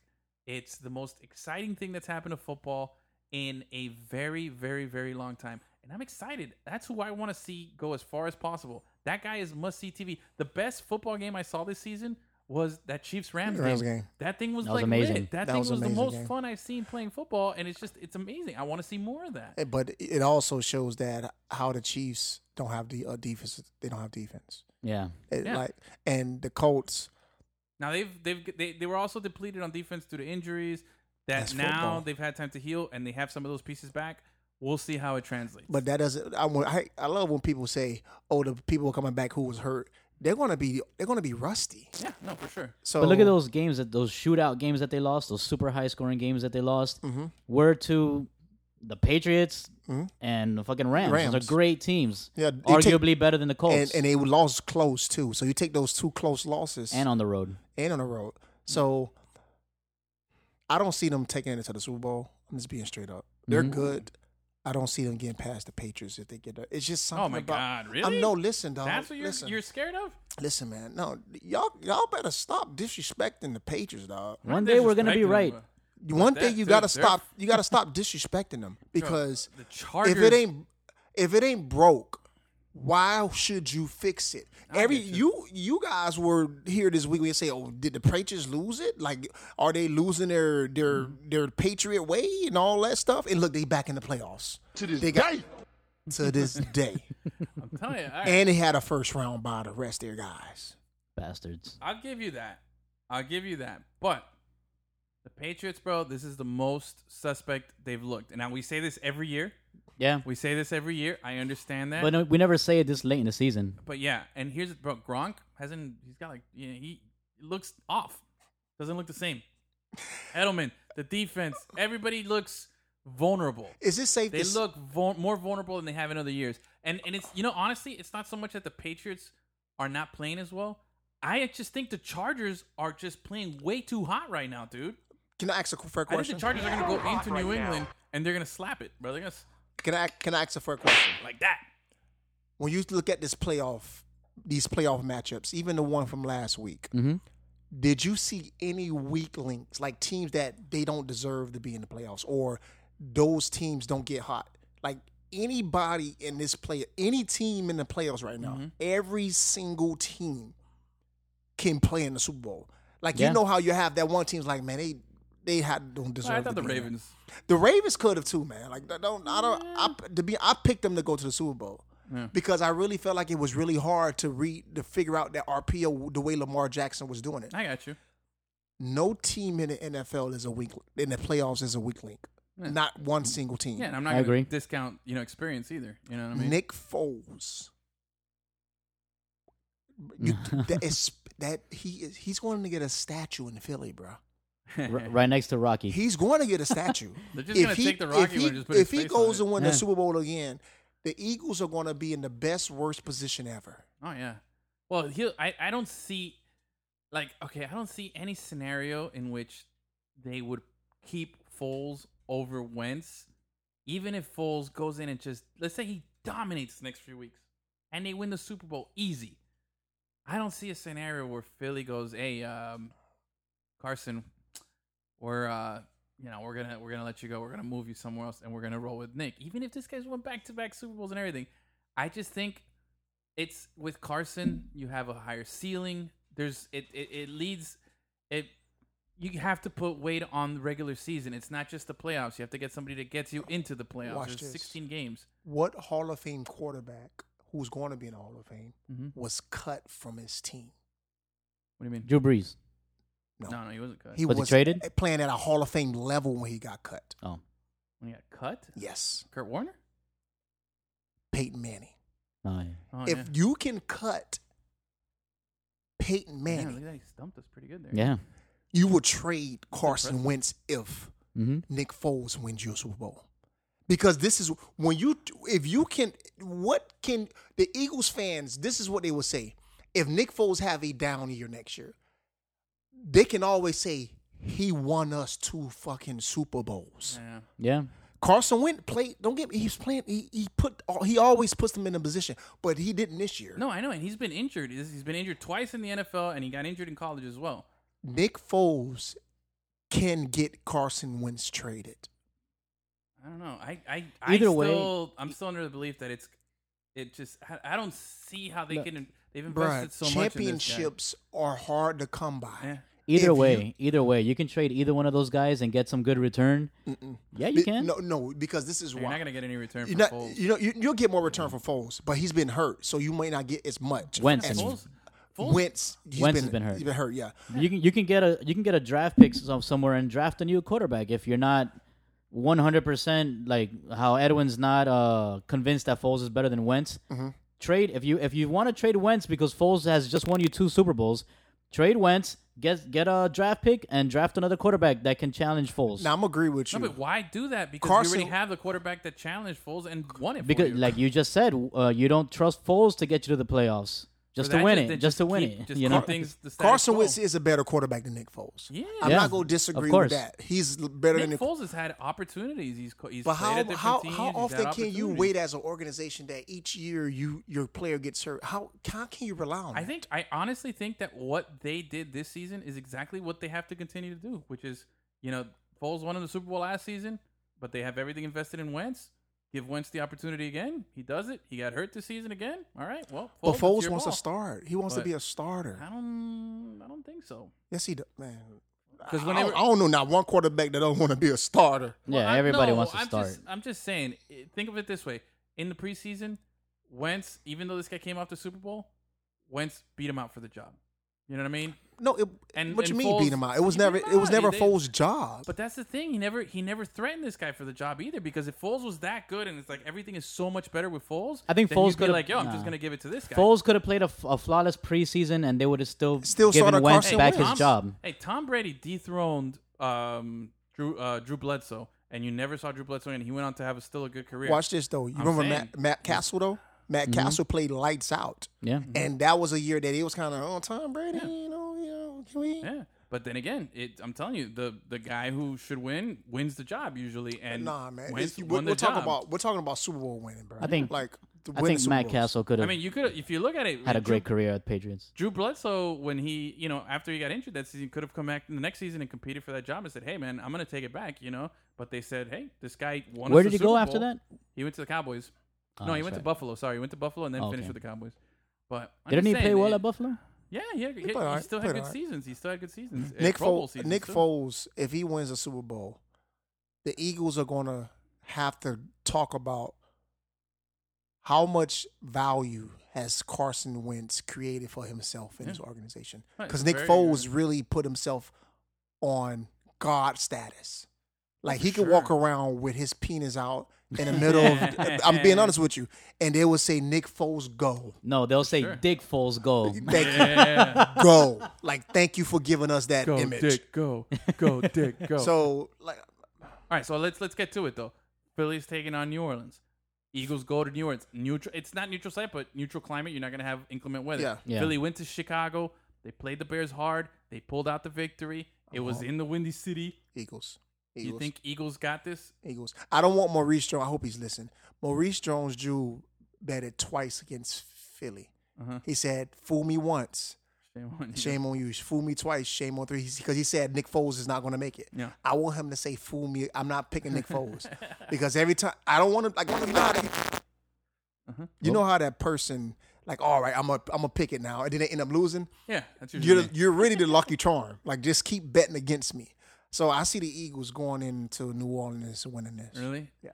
All right. I Gus, do what not. about you? I got New Orleans. You got New Orleans. Okay, let me make a little note of this here. All right, so we all got Chiefs in the other game. So then we got New Orleans, and you got Eagles. Where am I gonna go? I am gonna go. Okay, who do I want to win? I want the Eagles to win. I would like to see that continue. The Just drama? 'cause- Yeah, I like the chaos. But I'm gonna pick smart here. I'm gonna go New Orleans. Would be the safer bet. So I'll go New Orleans. We got two New Orleans. All right, now. Okay, Patriots. Home against the Chargers. Patriots. You got I Patriots. go Patriots. What about you? I got the Chargers. In the words of the great Governator, go Chargers, go. Yeah, I don't like the Patriots. Yeah, Anyway, man. so I don't like the Patriots. that's an easy. That was. But easy. you know what? I really like the Chargers, yo. I think out Chargers of all are the- just really good. Phillip Rivers, man. 0-7 versus Tom Yeah, Brady, he's by there. the way. He's due, Say that- bro. say that one He's more due. time. 0-7 versus Okay, Tom it's going to Brady. be 0-8. Well, none of the quarterbacks man. left in the playoffs have beaten Brady. None of them. They not. I'm telling Yeah. you, man. It's crazy stat. All right, let's move it on. gotta end Dallas. someday. Dallas goes to Los Angeles and plays against the Rams here. They're playing at the Coliseum. Who do you got?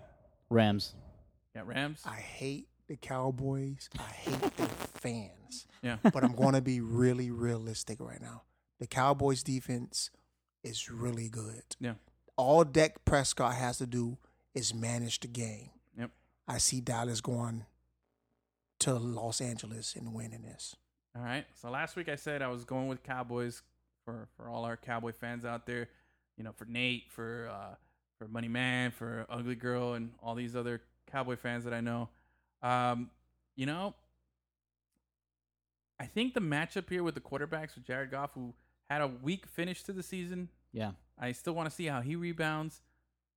I think that offense is really good, but I think that Cowboy defense is really good too. Mm-hmm.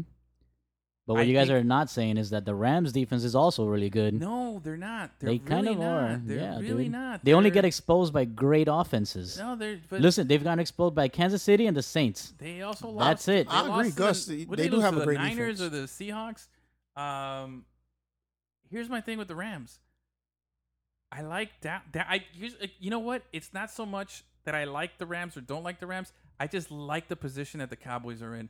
They're playing with house money Yeah, situation. nothing to lose. Nothing to lose.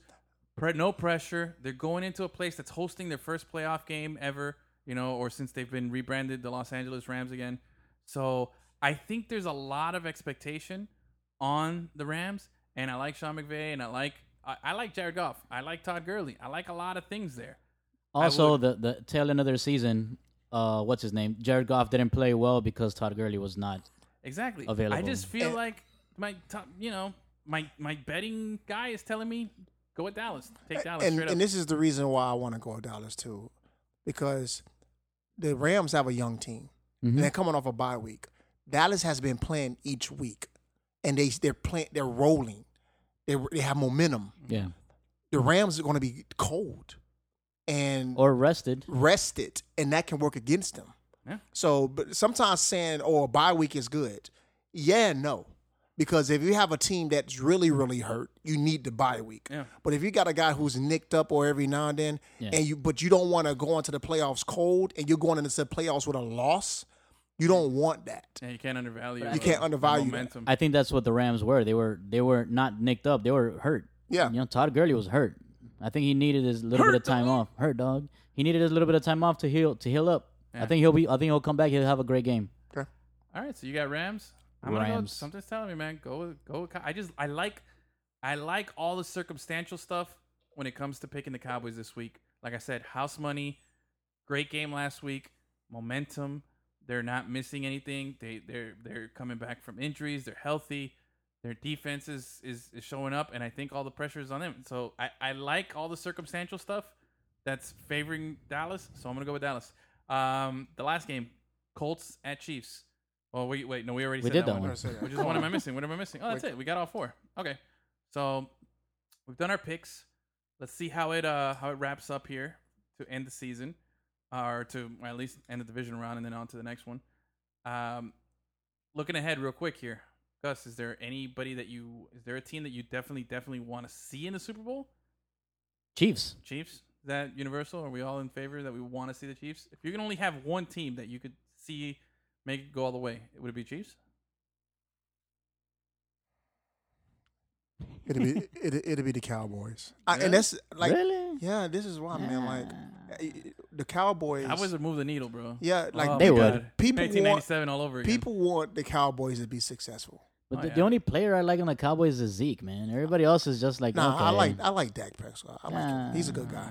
I want to see the Cowboys win the I'm Super not Bowl. saying he's a bad guy. I mean, he doesn't excite me. Like watching him, I'm not like, oh shit. Because the Yeah, that's Cowboys insane he fans, doesn't do the that. Cowboy fans have the Palomalu effect themselves too. Oh yeah, for sure. Yeah. They're still living in 1995. You know what I mean? Exactly. They're still the best shit. You know, they still take Jimmy Johnson. I mean, if I have to hear, how about them Cowboys? That's just like all the UM fans that go, oh, 2001 was the best team. You know, like come on, bro. Yeah, nobody said how about them Cowboys in a long time with relevancy.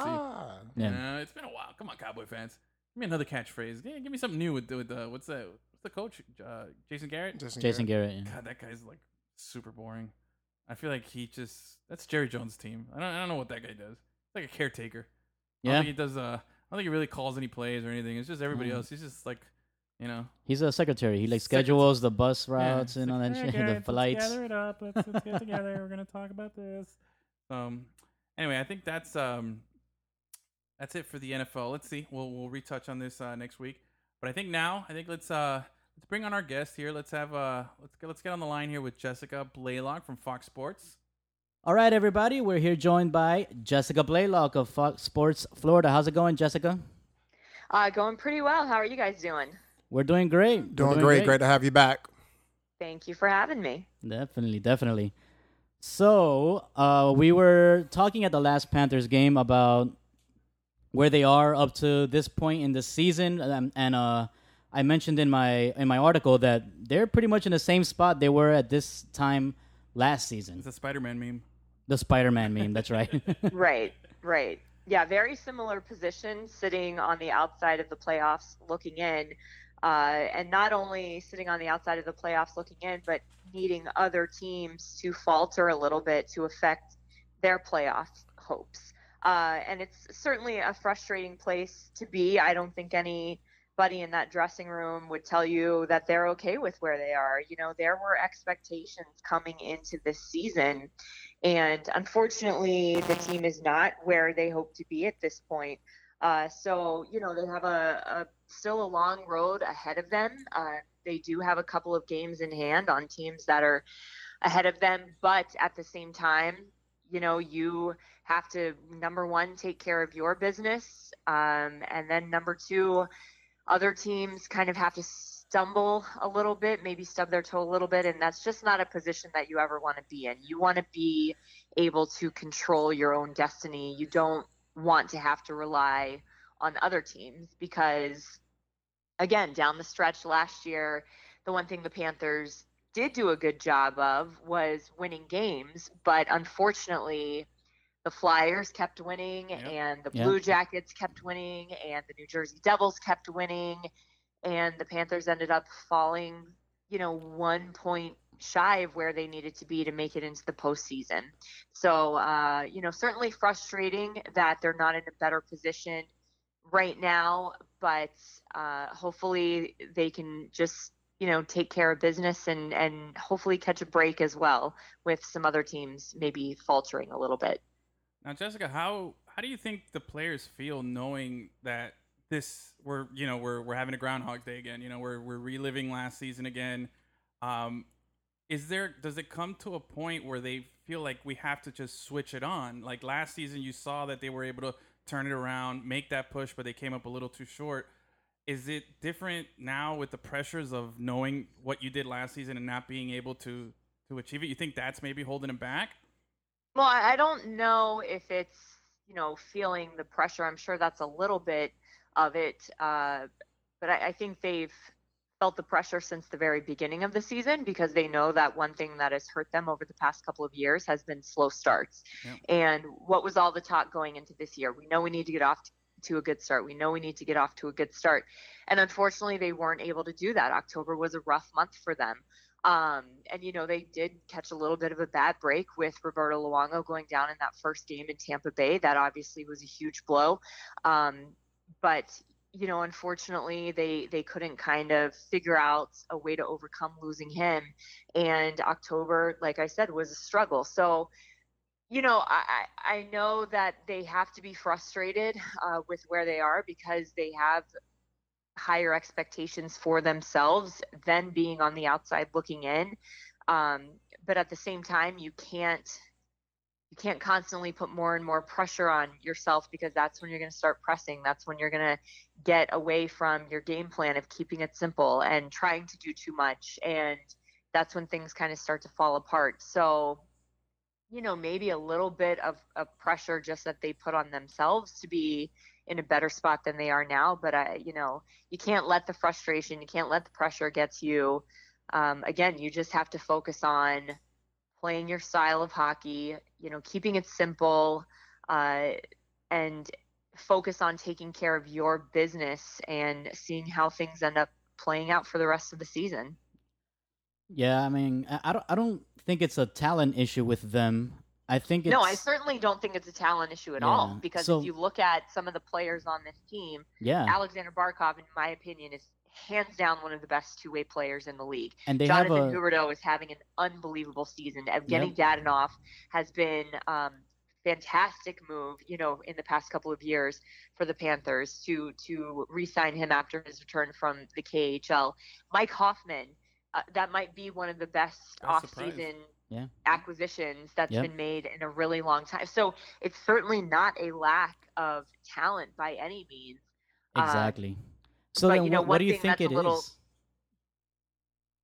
What do I think it is? Yeah, what do you think it is that's causing them maybe, I don't want to say it's a lack of focus either, you know what I mean? Because you can clearly tell that they're frustrated and that they're trying.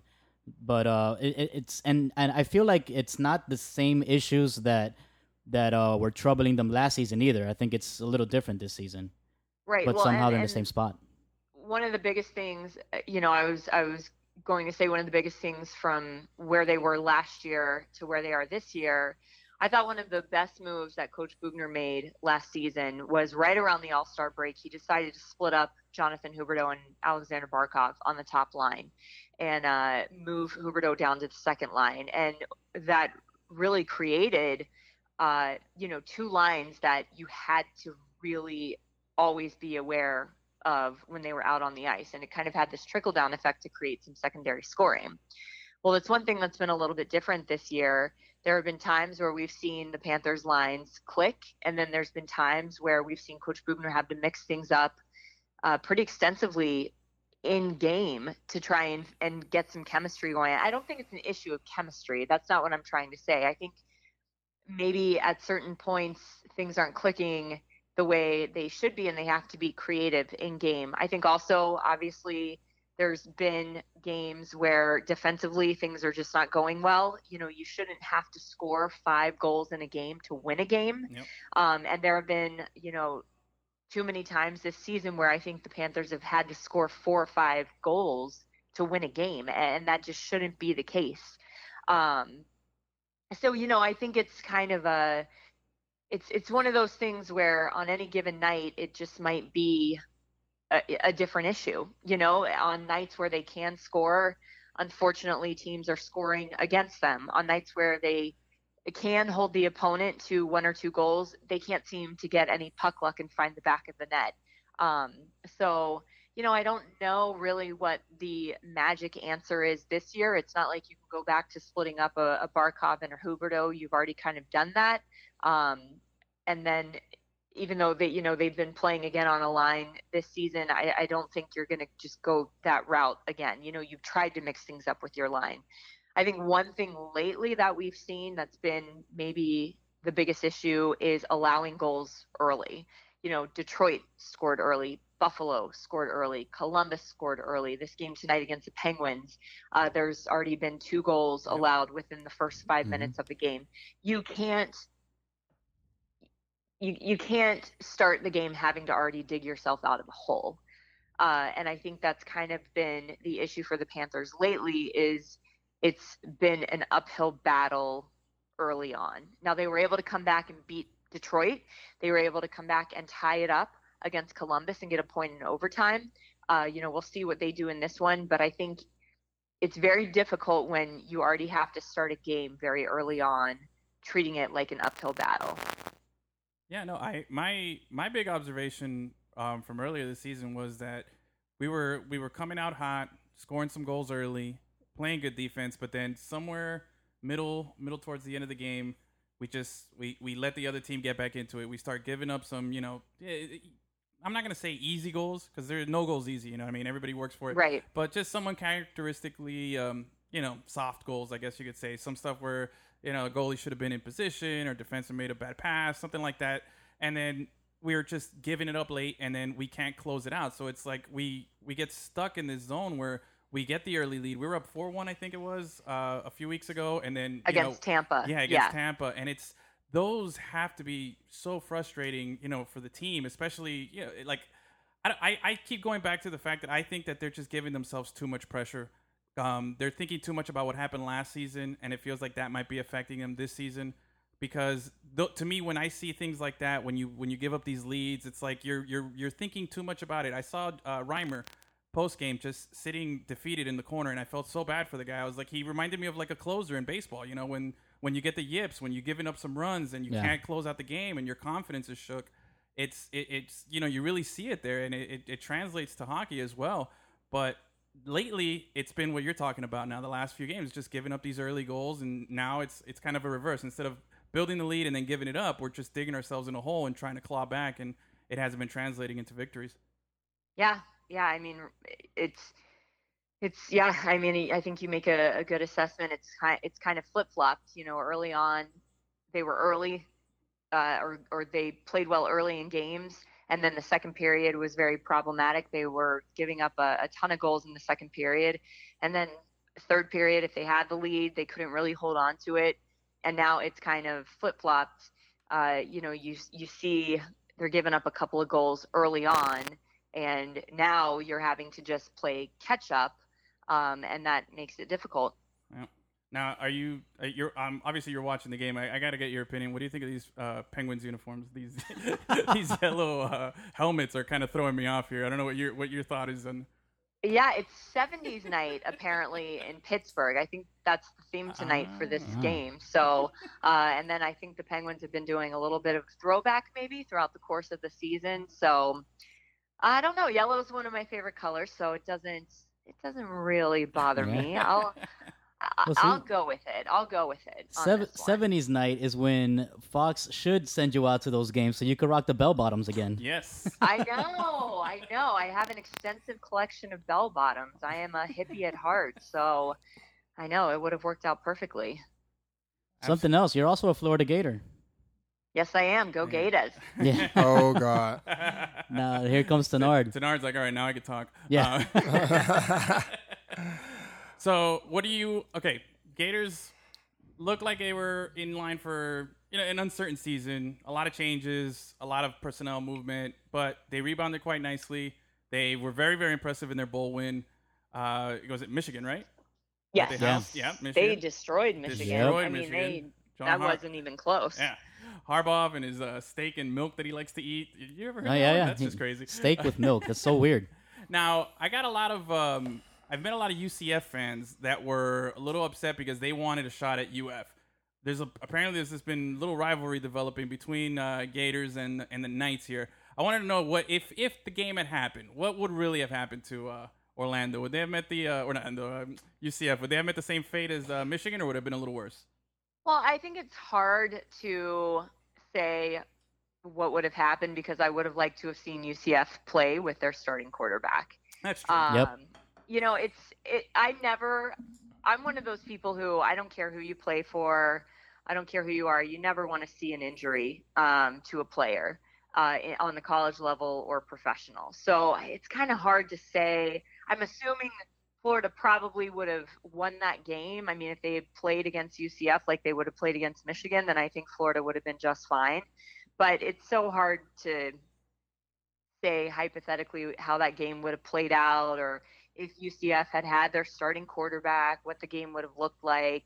But if I really feel like if Florida played against almost anybody the way they played against Michigan, their defense showed up. Felipe Franks looked great. I think their running backs were dominant, especially LaMichael Pirine, who's coming back next season. Mm-hmm. I think they would have held their own against most teams throughout the course of the country in whatever matchup they could have had in a bowl game. So what you're saying is Gators would have won by like at least 50. Yes, yeah, let's go with that. All right, let's go with that. Now, okay, so Dan Muller, next year's gonna be his second season as the head coach being full time, and you see the kids buying into the system, and after the Michigan win, the kids really look animated and they look happy after a win against Michigan. So even though Michigan, to me, is not a good team, but at the same time they're respected when it comes to the Power Five. Now, do you think Dan Muller will have the same kind of wins he did next year against his most rival teams like Florida State, or who they play, Georgia Hurricanes, because they play us next year? Do you Right. think the kids are buying into Dan Mullen system? Oh, absolutely. I mean, I think you saw it throughout the course of the season, and I think one thing that you see from Dan Mullen is he is such a player's coach. I think his players really enjoy playing for him. I think they love being around the guy that has that type of enthusiasm. And I think if you had told Gator fans coming into this season, hey, guess what? Dan Mullen is going to finish the year 10-3. He's going to win a significant bowl game. I think Gator fans would have been thrilled because the one thing that they've wanted to see for years and years, the Gators have had good defenses, but they have not been able to find what that program for the most part is always known for, a prolific offense. So I think Dan Mullen has finally kind of been able to give Florida their identity back a little bit, where you're starting to see, the trick plays like a Spurrier would have run, the kind of offense where you're expecting high scoring games and things like that. So I think Dan Mullen is kind of trying to bring back the identity of what Florida Gators football is known for. And yeah, it certainly seemed like his players absolutely loved playing for him. So I hope from here on out, things just continue to get better and better. He completely, I think, enamored Gator fans to the program again and to himself. And I think that's exciting moving forward. You think Felipe Franks is a NFL quarterback? I don't know about that. I think that there's a lot of quarterbacks who look great in college. And then it just doesn't translate to the NFL. And I think the biggest thing that I still want to see with Felipe Franks is just consistency. It's hard to kind of tell at this point because, he looked great again in that bowl game and strong towards the end of the year. But, there were games this year that you kind of scratched your head. And I think that was kind of what was most frustrating early on is you didn't know what team was going to show up. The team that looked really great, the team that just kind of seemed like a mess. But once they kind of got it figured out and things started clicking late, then we were good to go. But, I will be completely honest. We had a lot of Panthers games on Saturday, and I didn't get to watch nearly as much Gator football as I normally would. I can't really give you an honest assessment of Felipe Franks and whether he looks like an NFL quarterback. Okay. But, I would say from what I did catch this season, I want to see more before I could ever say, yeah, I could see him playing in the NFL. Fair enough. A little to be determined. Yeah. All right, Jessica, we next season the Gators open up with the Canes. Neutral site in Orlando. We want your prediction. Here's your chance to talk a little trash. Go. I'm going to say that LaMichael Pirine rushes for 700 yards. Whoa. No, let's be Felipe realistic Franks right now. Come on. throws for 1,000 yards, and Gators win it 136-3. Okay, you now go. get out your There Bizarro you go.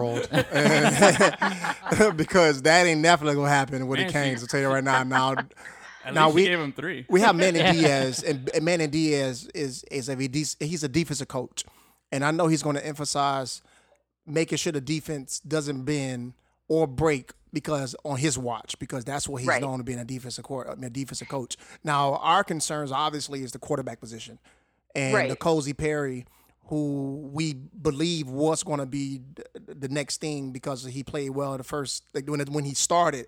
But he started doing immature things off the field that cost him the starter position. So I was hoping that Justin Fields was going to transfer to our school instead of going to Ohio State. Oh, But I that thought was a hope and a wish. I wanted Kelly. Kelly Bryant Kelly too. Yeah, Bryant. he took a visit to our school. Yeah. So I'm gonna make a prediction. I think it's going to be 21-27 Miami. But it's going to be a good okay. game because every time we play the Gators, because we play you guys every 4 years, it's Right. always a good game. Right. And a lot of fans want this to become a rival, but our schedules won't permit it because you have to Yeah, the respect complexities of yeah, scheduling, yeah. exactly. So Right. I think it's going to be a good game. But you talking about 100 to whatever and P. Ryan running 1,000 yards, that's never going to happen. All right.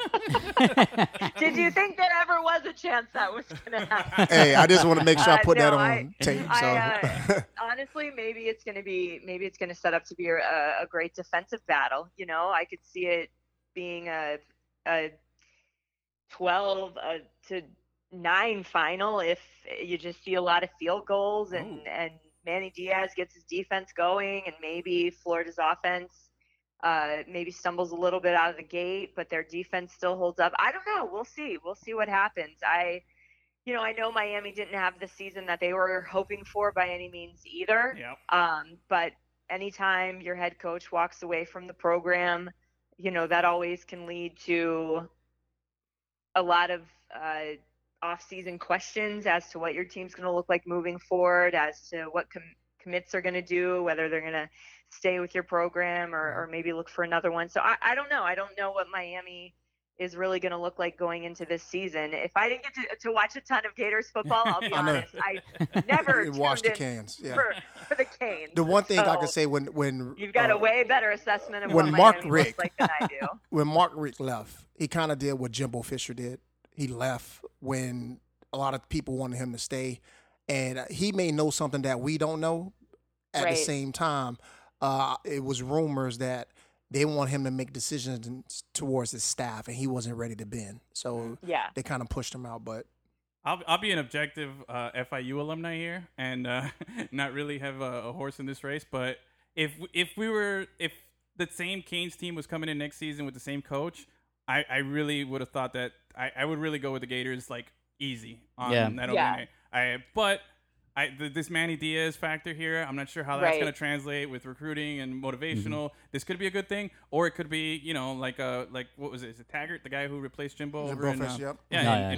That's the program, honestly, to me in the state of Florida. That's going to be the most intriguing. Yeah, is Florida State, because Florida State obviously this year was a shell of what Noles fans are used to seeing, and I do think in this day and age of college football, we have created a culture of win immediately, go to a bowl game, or you're gone. Mm-hmm. And you need time to implement your system. You need time to recruit your players. So, I know it's hard to see from a Florida State fan's perspective what their team went through this season, but I'm curious to see if Willie Taggart can finally kind of right the ship going into his second year as head coach, because to me, I think Florida State is the most intriguing. What is their program going to look like? What's going to happen moving forward out of any of the schools in Florida? But I think Gators and Canes here can agree. We both hope that they just don't do anything good. Yeah, I hope they go 0-11 every year. Yeah. All right, Jessica, you are a self-proclaimed music snob, right? You tweeted that out, so I'm not putting any weird information out there. So, yes, this is true. This is true. And the reason that I said that is not because I was listening to Dave Matthews Band in middle school. It's because I thought I was better than everybody because I was listening to Dave Matthews Band in middle school. Of course. So that is kind of where the music snob thing kind of comes from. Is I do think that I have pretty good taste in music, and I have a tendency to judge other people based on their taste in music. So that's kind of where the whole self-proclaimed music snob thing came from. All right. I mean, I know you're a Zeppelin fan. I love Zeppelin. Huge Led Zeppelin fan. Okay, I'm going to walk away from this conversation right now. All right. Zeppelin or Beatles? Zeppelin. Of course. Zeppelin's number one. You can throw any band out to me, and it's going to be Zeppelin. Michael Jackson? Michael Jackson. All right. Michael Jackson or Prince? Prince. Oh, all right. All right. I'm kind of torn on that one. Me too. I really love Prince, but I really love Michael. I know that is a tough one. Like Prince would be like 1A, and Michael Jackson would be 1B. I mean, that's how little the gap is between how much I like both of them. We grew up liking Michael Jackson, and his music is kid friendly. Maybe he wasn't, but his music is, right? But I think you have to grow up a little bit to appreciate Prince. I think it's fair. Prince from top to bottom is such an incredible musician. I think I just have such a respect for not only his ability to play, 5, 6, 7, 8 different kinds of instruments, but his ability to write songs. Genius. Yeah. The type of performer he was, just all around his complete and utter talent as a performer, as a musician, as an artist. I also think the venue has something to do with it, because if I'm at like the roller rink, I want to hear Michael Jackson. You know what I mean? I'm talking about when Rock With You comes on, that's when I start shuffling, I start doing my thing. The Raspberry Beret, man, I kind of get the same reaction too. So. Oh, I love Raspberry Beret. Pink Cashmere though is my favorite Prince song. Okay, good. All right, last one. Biggie or Tupac? Settle it. I think you got to go Biggie. Yeah, there we go. All right. Yeah. Okay. Can't go wrong, Doc. Well, West Coast people are going to be upset. Otis Redding or Al Green? Oh, Gus, that's you. Al Green. Oh, I'll take Otis. All right. Yeah, man, I'll take Otis. I think she just want to go Down in the Valley by Otis Redding. Otis Redding he just stirs my soul like no one else. His voice is probably one of my top 3 favorite voices of all time.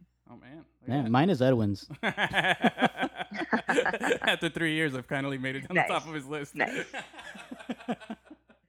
All right, Jessica. Well, thank you very much for joining us once again. And, make sure everybody go follow Jessica Blaylock on Twitter at Jess Blaylock. I'm about to follow you right now. There you go. Awesome. Jess Blaylock. There you go. All right. So, Jess, thank you again so much. We'll see you next. When's the next home game? Next Friday? Next weekend. Toronto at BB&T. Yep. There you go. So we'll be the 18th. We'll be there. See you guys then. Thanks again for joining us. We'll talk to you soon. All right. Thanks. Bye. Bye. All right. Well, thanks, Jessica, for coming on the show. Yeah. Appreciate you, girl. So yeah, man, quite the show today, huh? Yeah, man. That was a good Very, show. very Good show. heavy sports, but we needed that. We I wanted did. to- I Every think now and CD then, bro. needed that, you Because know? I brought it back. Brought it back. Every now and then, we gotta stop talking shit and start talking a little bit of some real shit. Do what you're paid for. Talk about sports. Yeah. I don't get paid for anything right now. Well, that's true. Well, we do, but That's yeah.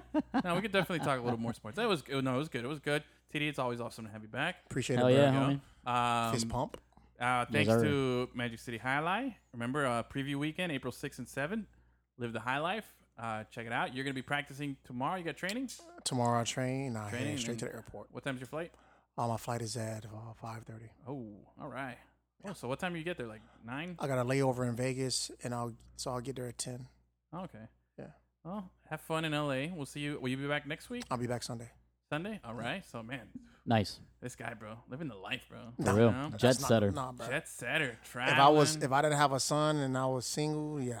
Oh, yeah, No. of course. Yeah, I know. The family ties pulling you back. But we're happy to have you back. We look forward to having you again next week. Appreciate Hopefully. Appreciate yeah, it. if everything works out. Gus, great show. Thank you, Jessica. Thank you for everybody listening out there. Remember, LemonCityLive.com is where you find our website. And I know it's late in the show, but guys, anyone who's listening to this part, if you haven't done so already, just hit the little subscribe button. Be sure to subscribe to the show, whether you're on SoundCloud, Spotify, iTunes, Stitcher Radio, Google Play, wherever you're listening. Hit the little subscribe. Give us a little review. Tell us what you like. Tell us what you don't like. Give us a little 5 stars. Always appreciated. Every single little like, comment, share that we get is a huge help to us, and we're very, very grateful for it. But other than that, thanks everybody for listening. We love you. Gus, hit the horn. Send us home. I wrote a song about it, like the kid, here it goes. Oh no! How dare you? Stop being a bitch.